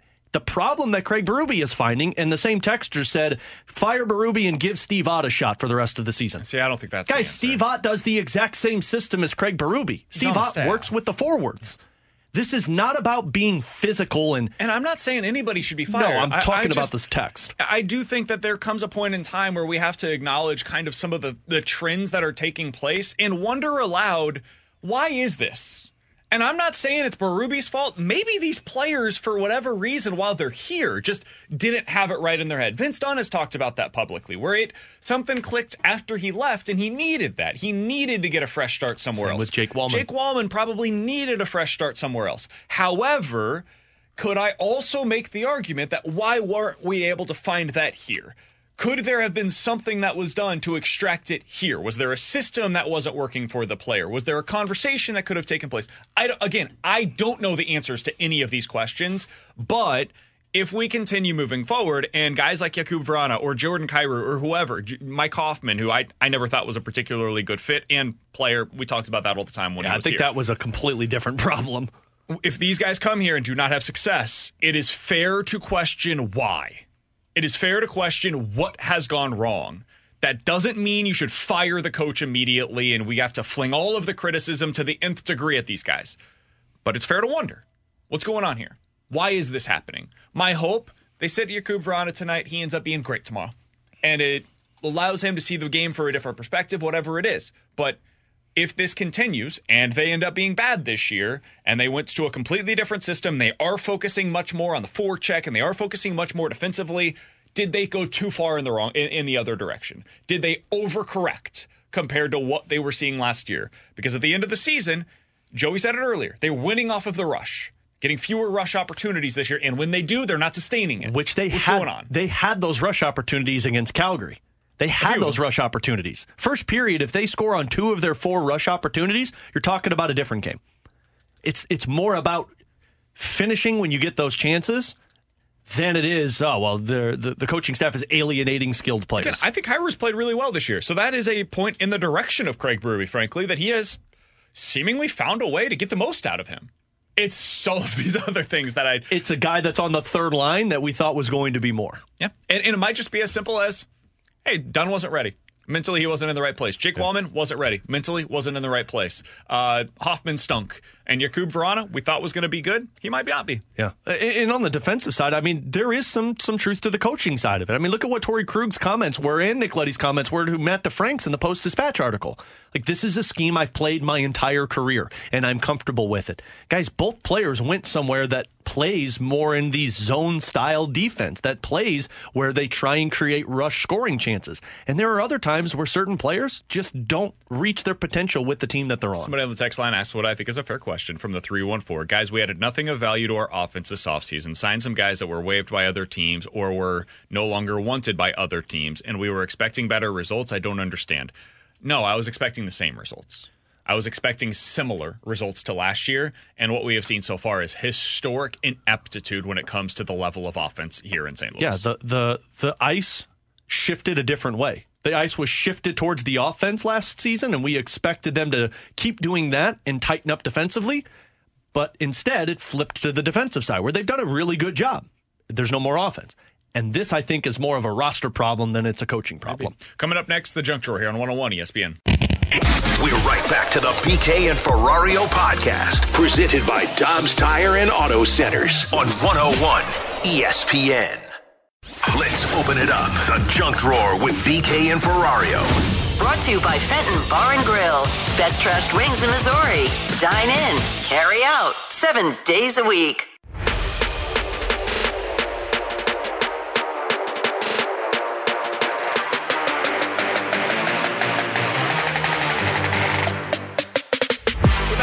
On BK, you got BK and Ferrario here on 101 ESPN. Let's dive into the Junk Drawer. T-Bone, what do you got for us today? So I saw something the other day where someone was having a birthday party who was out in L.A., and they paid for the actors of Bryan Cranston and Aaron Paul, who play Walter White and Jesse Pinkman from the show Breaking Bad. Well, they need money because of the actor strike. To be their bartenders out at their birthday party in L.A. If you could get 1 or 2 actors to come and bartend a birthday party for you, I already know mine. Who would you bring out? I already know mine.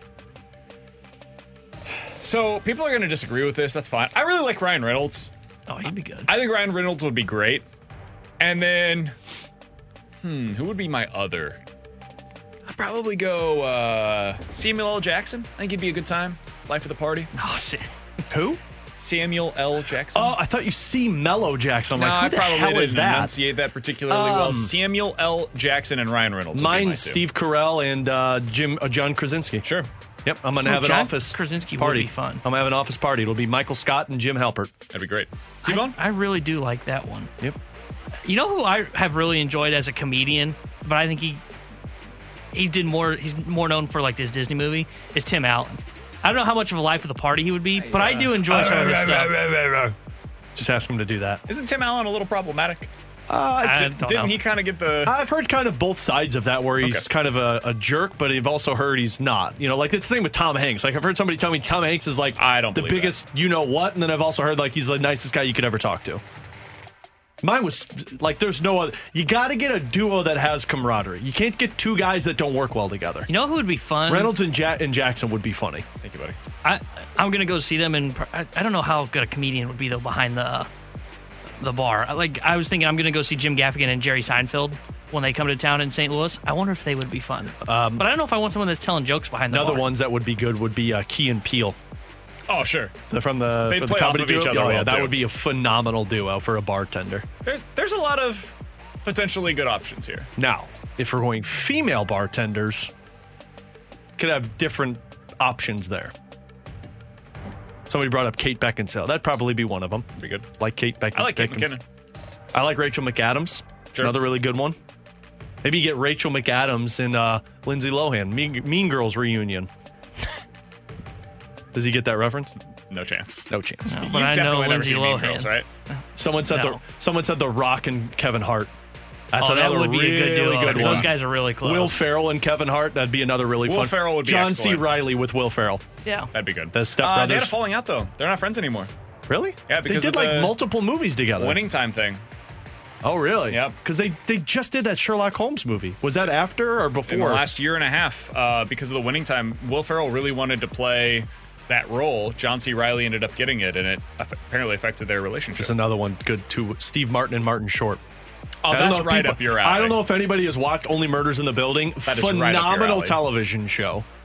Love it. And those two Steve Martin. I'm not sure somebody else makes me laugh as hard as Steve Martin does, and he doesn't even have to try. You know who I'd really like would be Robert Downey Jr.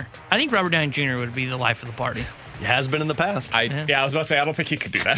I don't think he would be around for that one. I don't know that would end up working out well. Aubrey Plaza is somebody that I'm a very big fan of, by the way, and someone said John Mosey like a Michael Gersh. That'd be fun. They had their scuba gear. No, well, one would have scuba, the other would have a snorkel gear on. Coming up next, who are the brand name managers that now exist in Major League Baseball? Terry Francona, gone. Dusty Baker, gone. Who exists at this point? We'll talk about it next here on 101 ESPN. We're right back to the BK and Ferrario podcast, presented by Dobbs Tire and Auto Centers on 101 ESPN.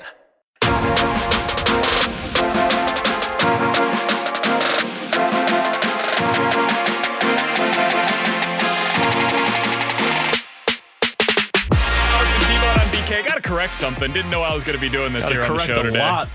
Will Ferrell, John C. Reilly, they're still good. It's Adam McKay that has a problem with Will Ferrell, and really it's more Will Ferrell has the problem with Adam McKay. So wanted to get that correction out there. That's on me. I'll be better, boys. Someone also just keeps providing fake news around here. Yeah, that's on me. All right, so let's get into the discussion that I wanted to have about the managers in baseball right now. Alex, Every time we talk about the Cardinals manager, I would say the most common thing that we hear from the text line is they've got to get somebody in there that has some gravitas, right? They had Tony in there, and he was able to throw his weight around a little bit. It helped the team make the moves that were necessary. You look at what's taking place right now in Atlanta. They have guys that I think is established in Brian Snitker. He's experienced. When you look down in Texas right now, Bruce Bochy is a name brand level manager, right? This is what we think of when you think of 20, 30, 40 years ago.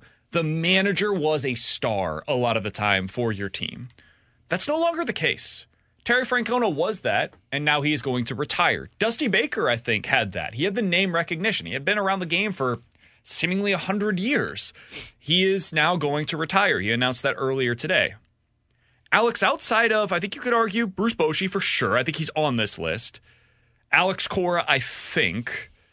Who are the other managers that have that name brand recognition at this point? First one that comes to mind for me is Dave Roberts. I mean, when you have as many successful seasons as he has in L.A., you have to put him in this conversation. And I understand that, I can't get it done in the playoffs. Yeah, Dusty Baker couldn't get it done in the playoffs either, and eventually got his first World Series when he was with the Houston Astros. So he's the first one that comes to mind. Does Brian Snitker fall into this category yet? just because, all of the success he's had with the Atlanta Braves, but I feel like there's got to be a certain amount of years before you get this recognition. It's a fair question. I don't know. I don't know what qualifies at this point. Somebody on the text line said Bob Melvin. I think so. I think he would be a name brand manager, but my wife doesn't know who Bob Melvin is. I think my wife would know who Dave Roberts is. My wife wouldn't know Brian Snitker. Definitely not. Yeah. She would know who Kevin Cash is because she thinks he's good looking. I think that's... Watch out, man. That's kind of it. And don't go to Tampa. Yeah, I was going to say, you should. She would have known Francona. She would have recognized him at least. Yeah. Dusty Baker, definitely they would have recognized. I didn't think of this name until just now, and I think he may be more recognized in the negative than anything else. AJ Hinch in Detroit. Is he a name brand manager? Yeah, but I don't think because he was. I think he was on path to be that until the problems. Before he got booted. I don't know that he did it long enough, and now he's frankly been so irrelevant up in Detroit that I don't know. Well, and I feel like he's only in that conversation because of what happened in Houston, not because of the success. I kind of agree. And I don't know if you can put him in that. What about Craig Counsell? I think he's got this. If he goes to the Mets... He doesn't fit the criteria that I gave of my wife recognizing him, but everybody agrees he's one of the best managers in baseball. And if he goes to the Mets and wins there, now you've got somebody who's done it in two separate places. Because let's be honest, the criteria that we're talking about right now, the at least names you mentioned, had success in multiple places. Bruce Bochy, Terry Francona, Dusty Baker. That's a good point. If Counsell has to go and win in the New York Mets organization. If he doesn't, then I don't know if he falls into this criteria. Somebody else mentioned somebody that I think kind of fits into this criteria, strangely enough, and it's probably because he's a former player that won a champion. Skip. Skip's recognizable. I don't know if he's there yet. Yeah, but I think he's recognizable still from being a player than he is his success as a manager. Because I was going to say, when I think Skip Schumacher, I still think player. I don't think manager. Somebody texted in Aaron Boone, and I would say the same thing. Aaron Boone hasn't won enough as a manager for me to give him that recognizable. Been there a while, was on TV. I could see that. Yeah, I would say Boone fits this more than Snitker. Yeah. Maybe even more than Bob Melvin. And more than Schumacher, in my opinion. Yeah. Because Schumacher's buried in Miami. Somebody else mentioned Buck Showalter. That's the name I was just about to mention. Was one of the name brand guys, but now he's gone. He'll probably be back, though. I think he's going to L.A. I heard he's going to be the Angels. The problem with him is, he's sticking around to the point where it's man, you just might need to call it. Because you're going, the last places he's been have been unsuccessful. At least Dusty Baker continued to win where he went. The reason why I bring this up is because as much as we want this, or some fans want this as the manager, man, it's not really even a Cardinals problem. And that doesn't make it right. But the manager has just, I don't know if it's become devalued or I think there's some of that. It's gone into the background. Now it is the players exclusively almost that are the stars. And when it's not them, it's the front office that has become the star. It's the transaction. I think the managers were the stars when free agency wasn't as big a part of the game, And so you got these trades that took place occasionally, and there'd be stars that are moved from one team to another. But you think 30 years ago, man, free agency didn't have the same place in the game as it does today. Now you get through 7 years and you expect players to go somewhere else. And so when those transactions are taking place, it's the GM that's coming out and being kind of the face of your franchise. There's very few teams that you think of where you can say, okay, when you think of non-players, who was the first guy that you think of? For some places, it's the owner. For some places, it's the GM. Very few, it's the manager. Yeah, that's what I was going to say. Is I feel like the role has switched from the manager's kind of name brand to the GM or the Pobo. Because I think John Mozeliak has more name recognition than, obviously, Ollie Marmol, because Marmol's been here for 2 years. But I think you can say that about a lot of teams in Major League Baseball. Dombrowski and Philly. Dombrowski.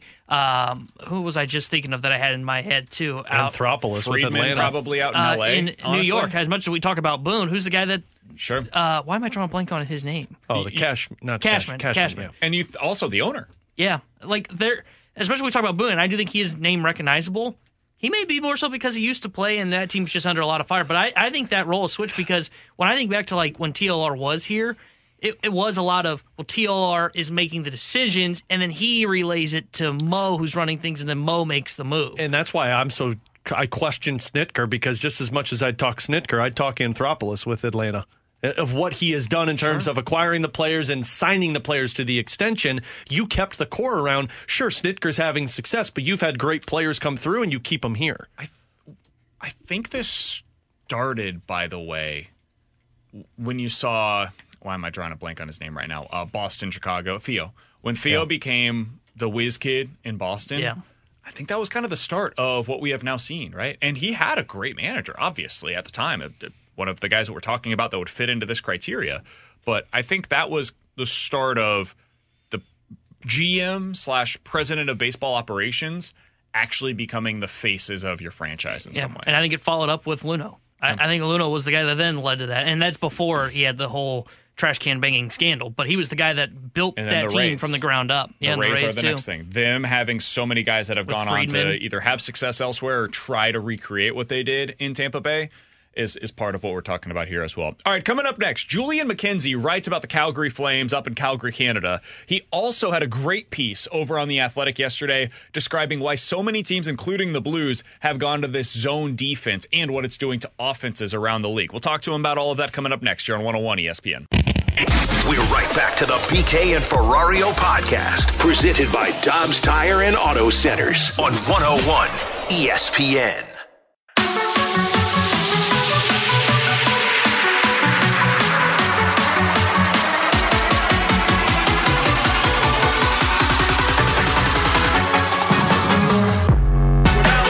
I'm BK. Happy to go out to the 101 ESPN hotline to be joined by a writer for The Athletic Calgary. You can follow him on Twitter at JCamKinsey. He is Julian McKenzie joining us here on the show. Julian had a great piece over at The Athletic the other day talking about why teams have gone to a zone defense and what it means for offenses around the league. We'll get to that here in just a moment. But Julian, where I want to begin with you today, you live in Calgary? Like, you actually chose to do that, man? It says it feels like 7 degrees up there right now. What is that like? First off, thanks so much for having me, guys. Hey, man. Look, man, the opportunity came for me to cover a team and move up from my previous job at The Athletic, and the opportunity came for me to work in Calgary. And you know what? I get the weather's not that ideal right now. It's the second time I've experienced winter in October, but honestly, the city's really nice. It's a great time. It's a great place to be. I've got family that lives here. I've got some friends that live here too, and it's been really great hanging out here, covering the team. I'm blessed, man. Like, I could be 100%. Anywhere in the world, but I'm here, man. I'm really thankful I have the opportunity. Hey, man, you're covering an NHL team. It's an amazing opportunity. Yeah. I'm not trying to take away from any of that. We talked with our Blues insider earlier today, and he said it is so freaking cold right now. It is. When I saw that it's 6 degrees and it's late October, man, that is insane.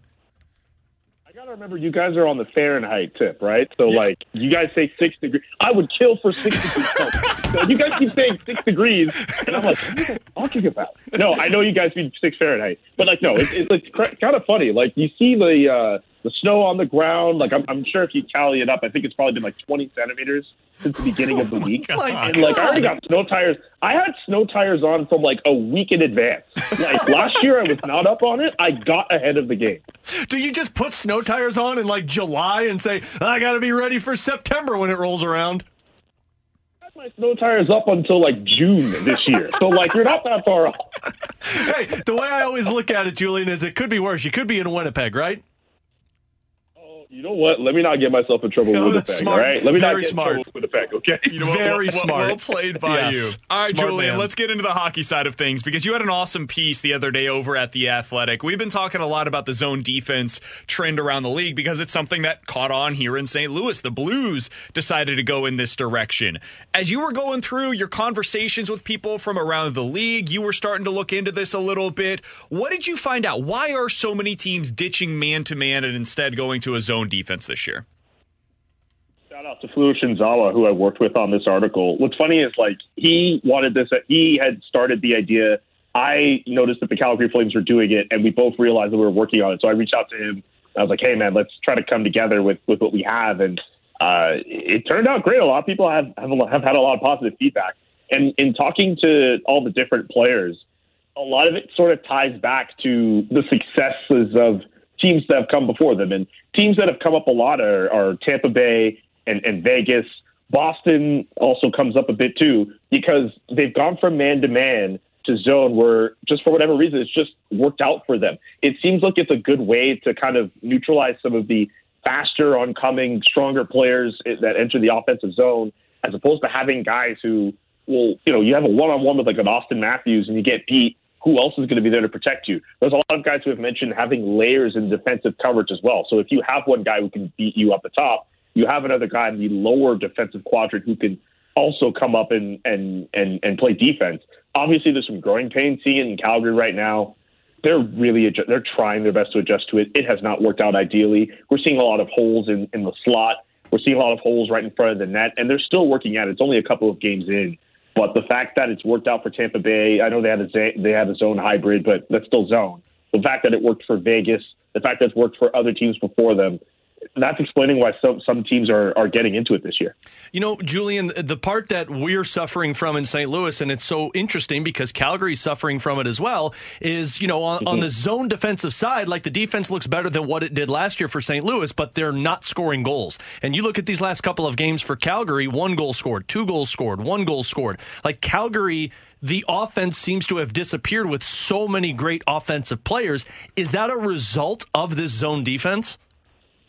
No, I'll say this. I mean, Calgary, with the coverage they had last year, they are actually one of the better defensive teams, actually, in terms of chances allowed and even goal. And it's kind of fascinating how they decided to make this switch, considering the defense was nowhere near the problem. I know people will look at the team and see that they underwhelmed, but Jacob Markstrom and Dan Vladar did not have good years. But other than that, if they played league average, we're talking about one of the better defensive teams in the league.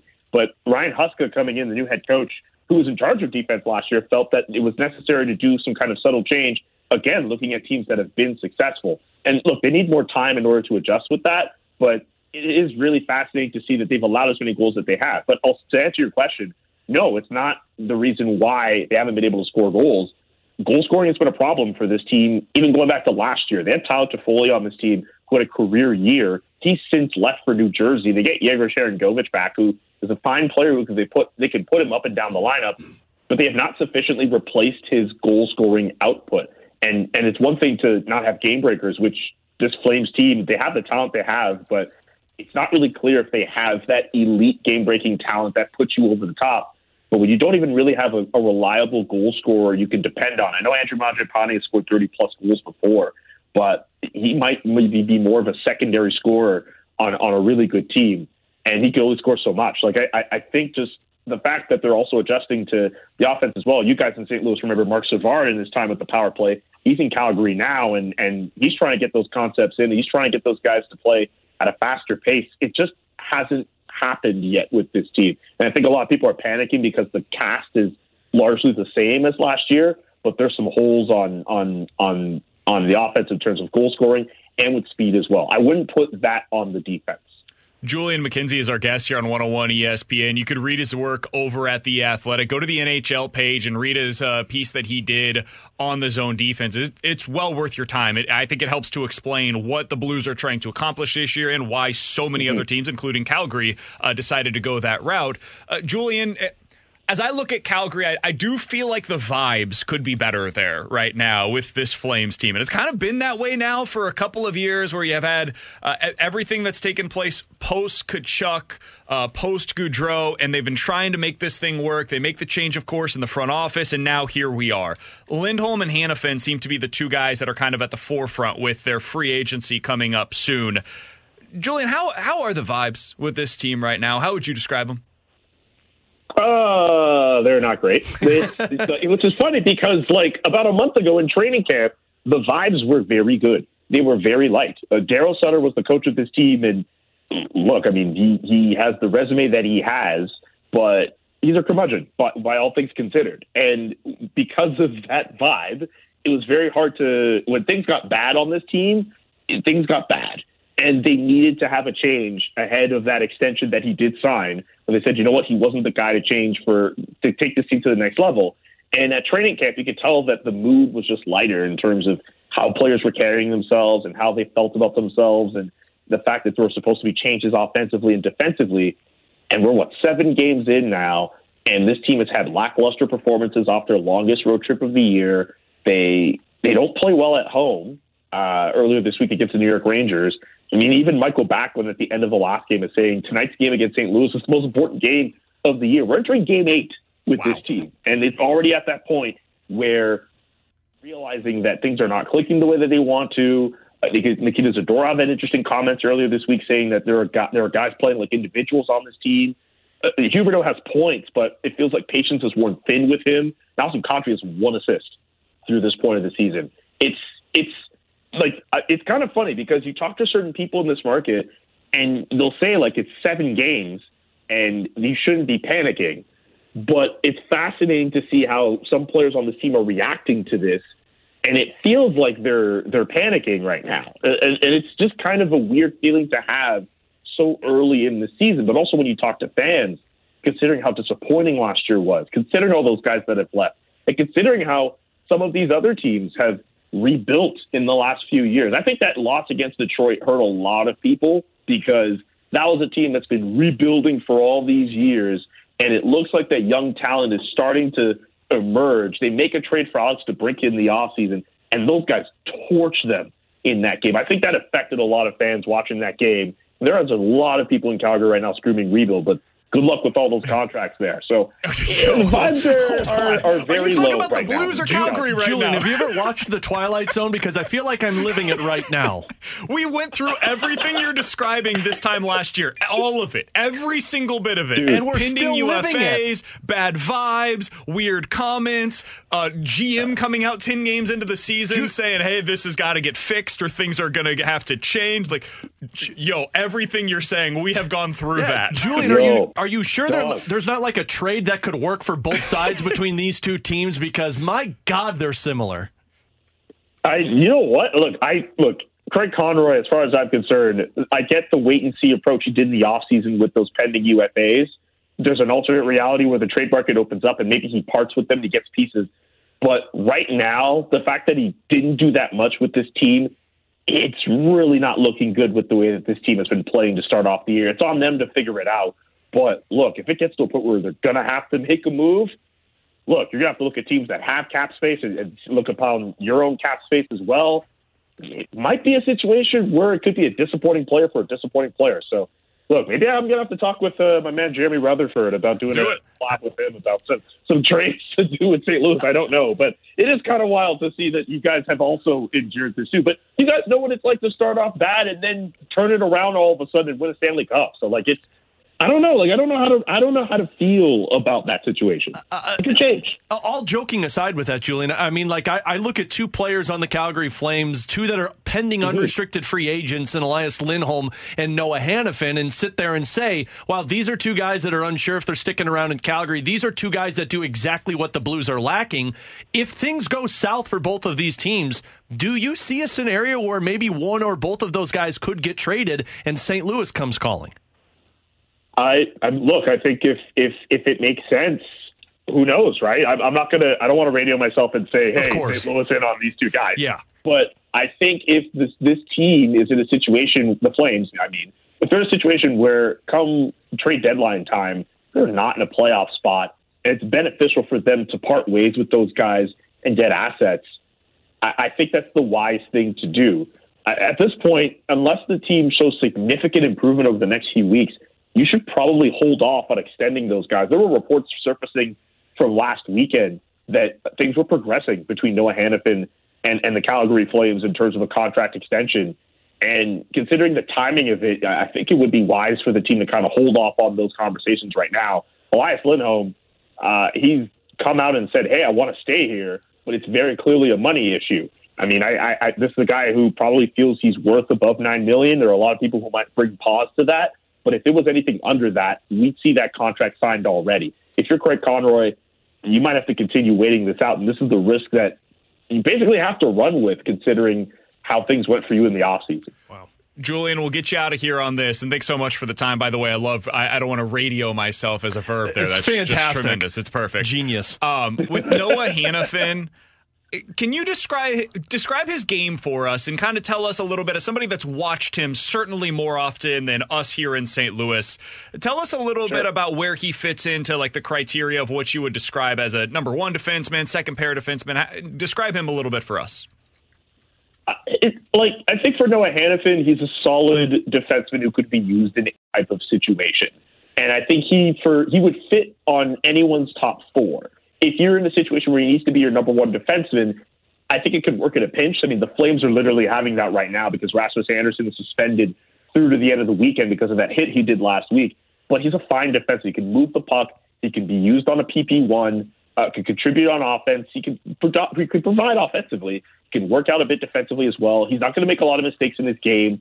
He's a fine defenseman to have. I don't think he's someone who, if you're a contending team, you hang your hat on as a number one defenseman. But if you have him in your defense core as your second pairing guy, I think he's as solid as you can get. And at the fact that he's at 27 now, him getting signed for the next 7 or 8 years, I don't really see his game falling off that hard. But I also don't see, as long as you don't overpay him, right? Like we had projections on a story we did about what we were hearing about a potential contract.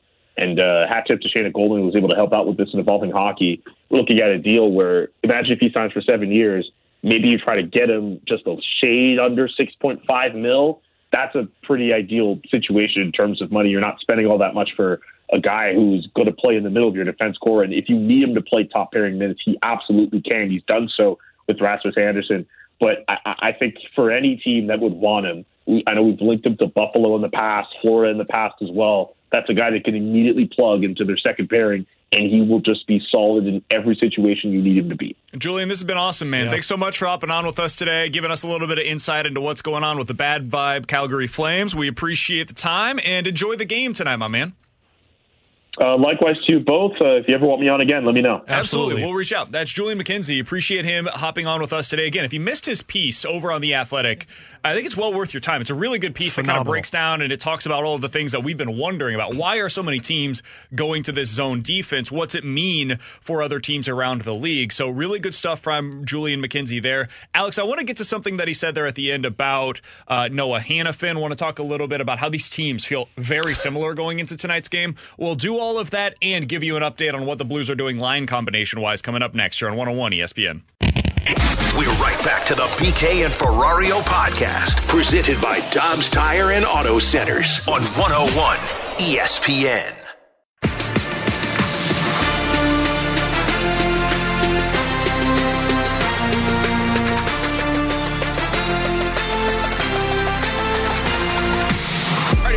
Conversation with Julian McKenzie. He was awesome. He was great. We'll definitely have that guy back on again. He's a writer for The Athletic Calgary. He wrote about the NHL's new trend where teams are going to this zone defense that the Blues have adjusted to.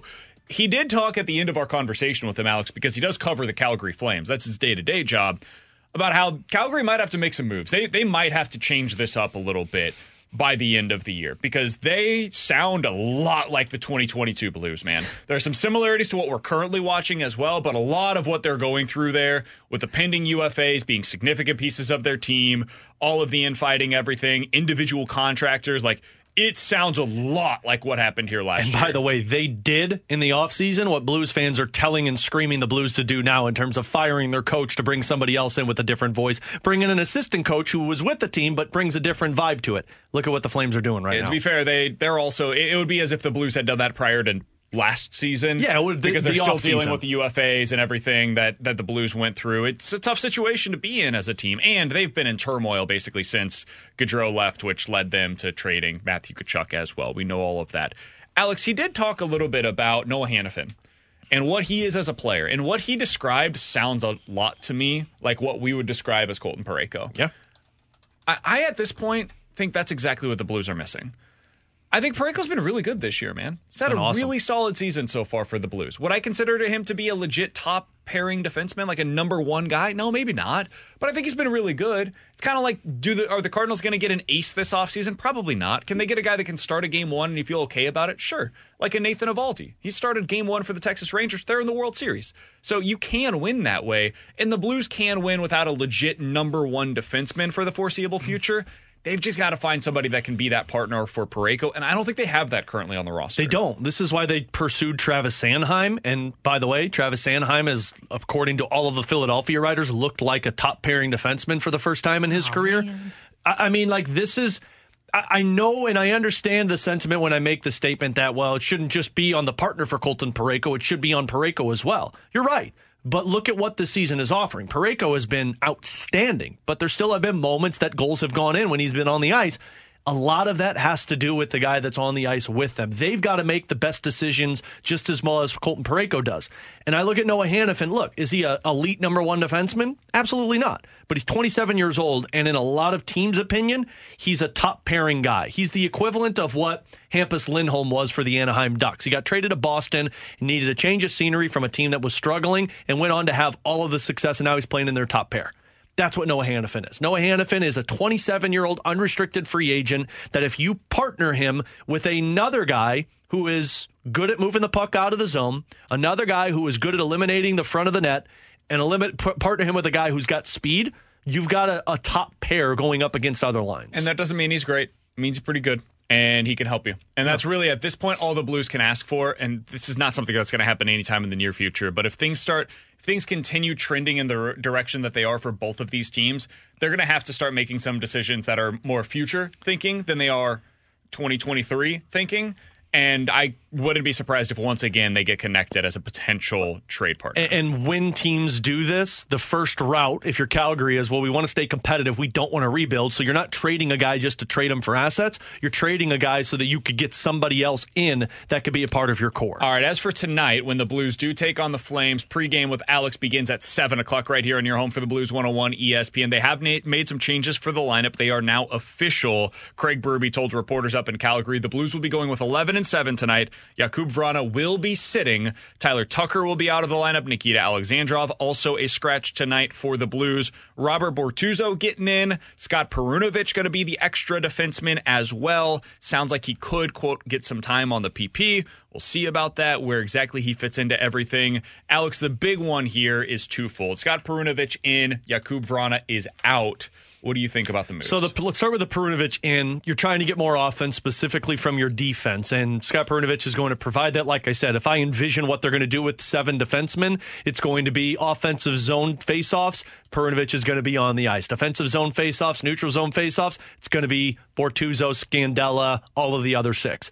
I like the idea. It wouldn't surprise me also if we see him like as the second defenseman on that number 1 power play unit. If it doesn't work the first time, maybe he throws him out there with Torrey Krug just to get a little bit more puck movement to spread the ice. The Jakub Vrana one, I mean, the quote from Craig Berube says we need more from him. They need more from him on the forecheck. And Jeremy Rutherford, I want to pull this up because he just put up there kind of how he's played this season. Look, we've Corsi seen ratings 38%, scoring chances are more against than for, and the expected goal shares is about 39%. Now, this is without any context here. I want to make it very clear. His entire line has those kinds of numbers, and most of the team has numbers that are similar, if not worse, than what he's putting out there for Jakub Vrana. And that's the biggest part of this one. Like, look, the scoring chances for and against are very bad, but this is not just because of Jakub Vrana.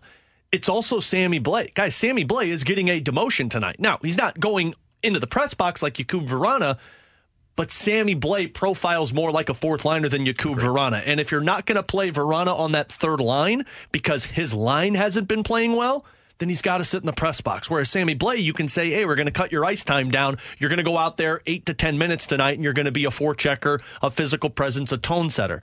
So Jakub Vrana, and I promise you, this is going to be tonight, and he's going to be back in the lineup tomorrow, unless they have success with this 11-7. If they do, Berube might stick with it a little bit. But if it doesn't go the way that Berube hoped, this is for Jakub Vrana to be in the press box and say, he's going to sit right next to Mike Babcock Jr., their skills coach. He's going to sit right next to David Alexander, their goaltending coach. And they're going to say, here's where you're lacking. Here's where you're not performing the way we need you to. It's forecheck. It's puck possession. It's taking more shots. And the biggest thing, as we mentioned earlier, they need him. They need Absolutely. Vrana. That's why you're doing this in Game 6 rather than Game 30. If this team's going to get back on track, if they're going to be the team that we all hoped that they could be, they need Jakub Vrana to be a goal scorer. Mm-hmm. And for him to be a goal scorer, he's got to be on the ice. For him to be on the ice, he's got to do these things that Craig Berube is looking for. Whether we agree or disagree with this doesn't much matter. Ultimately, Craig Berube is the one that's making these decisions. And if he doesn't think that Jakub Vrana has been good enough to earn the ice time that is necessary for him to get those goals going, hey, man, it could be a long year. But hopefully this ends up working out. And if it does, everybody will be looking back on it 20 games from now saying, man, Craig Berube got it right again. We'll see if that ends up being the case. For Alex and T-Bone, I'm BK. We'll hit the rewind coming up next. We're right back to the BK and Ferrario podcast, presented by Dobbs Tire and Auto Centers on 101 ESPN.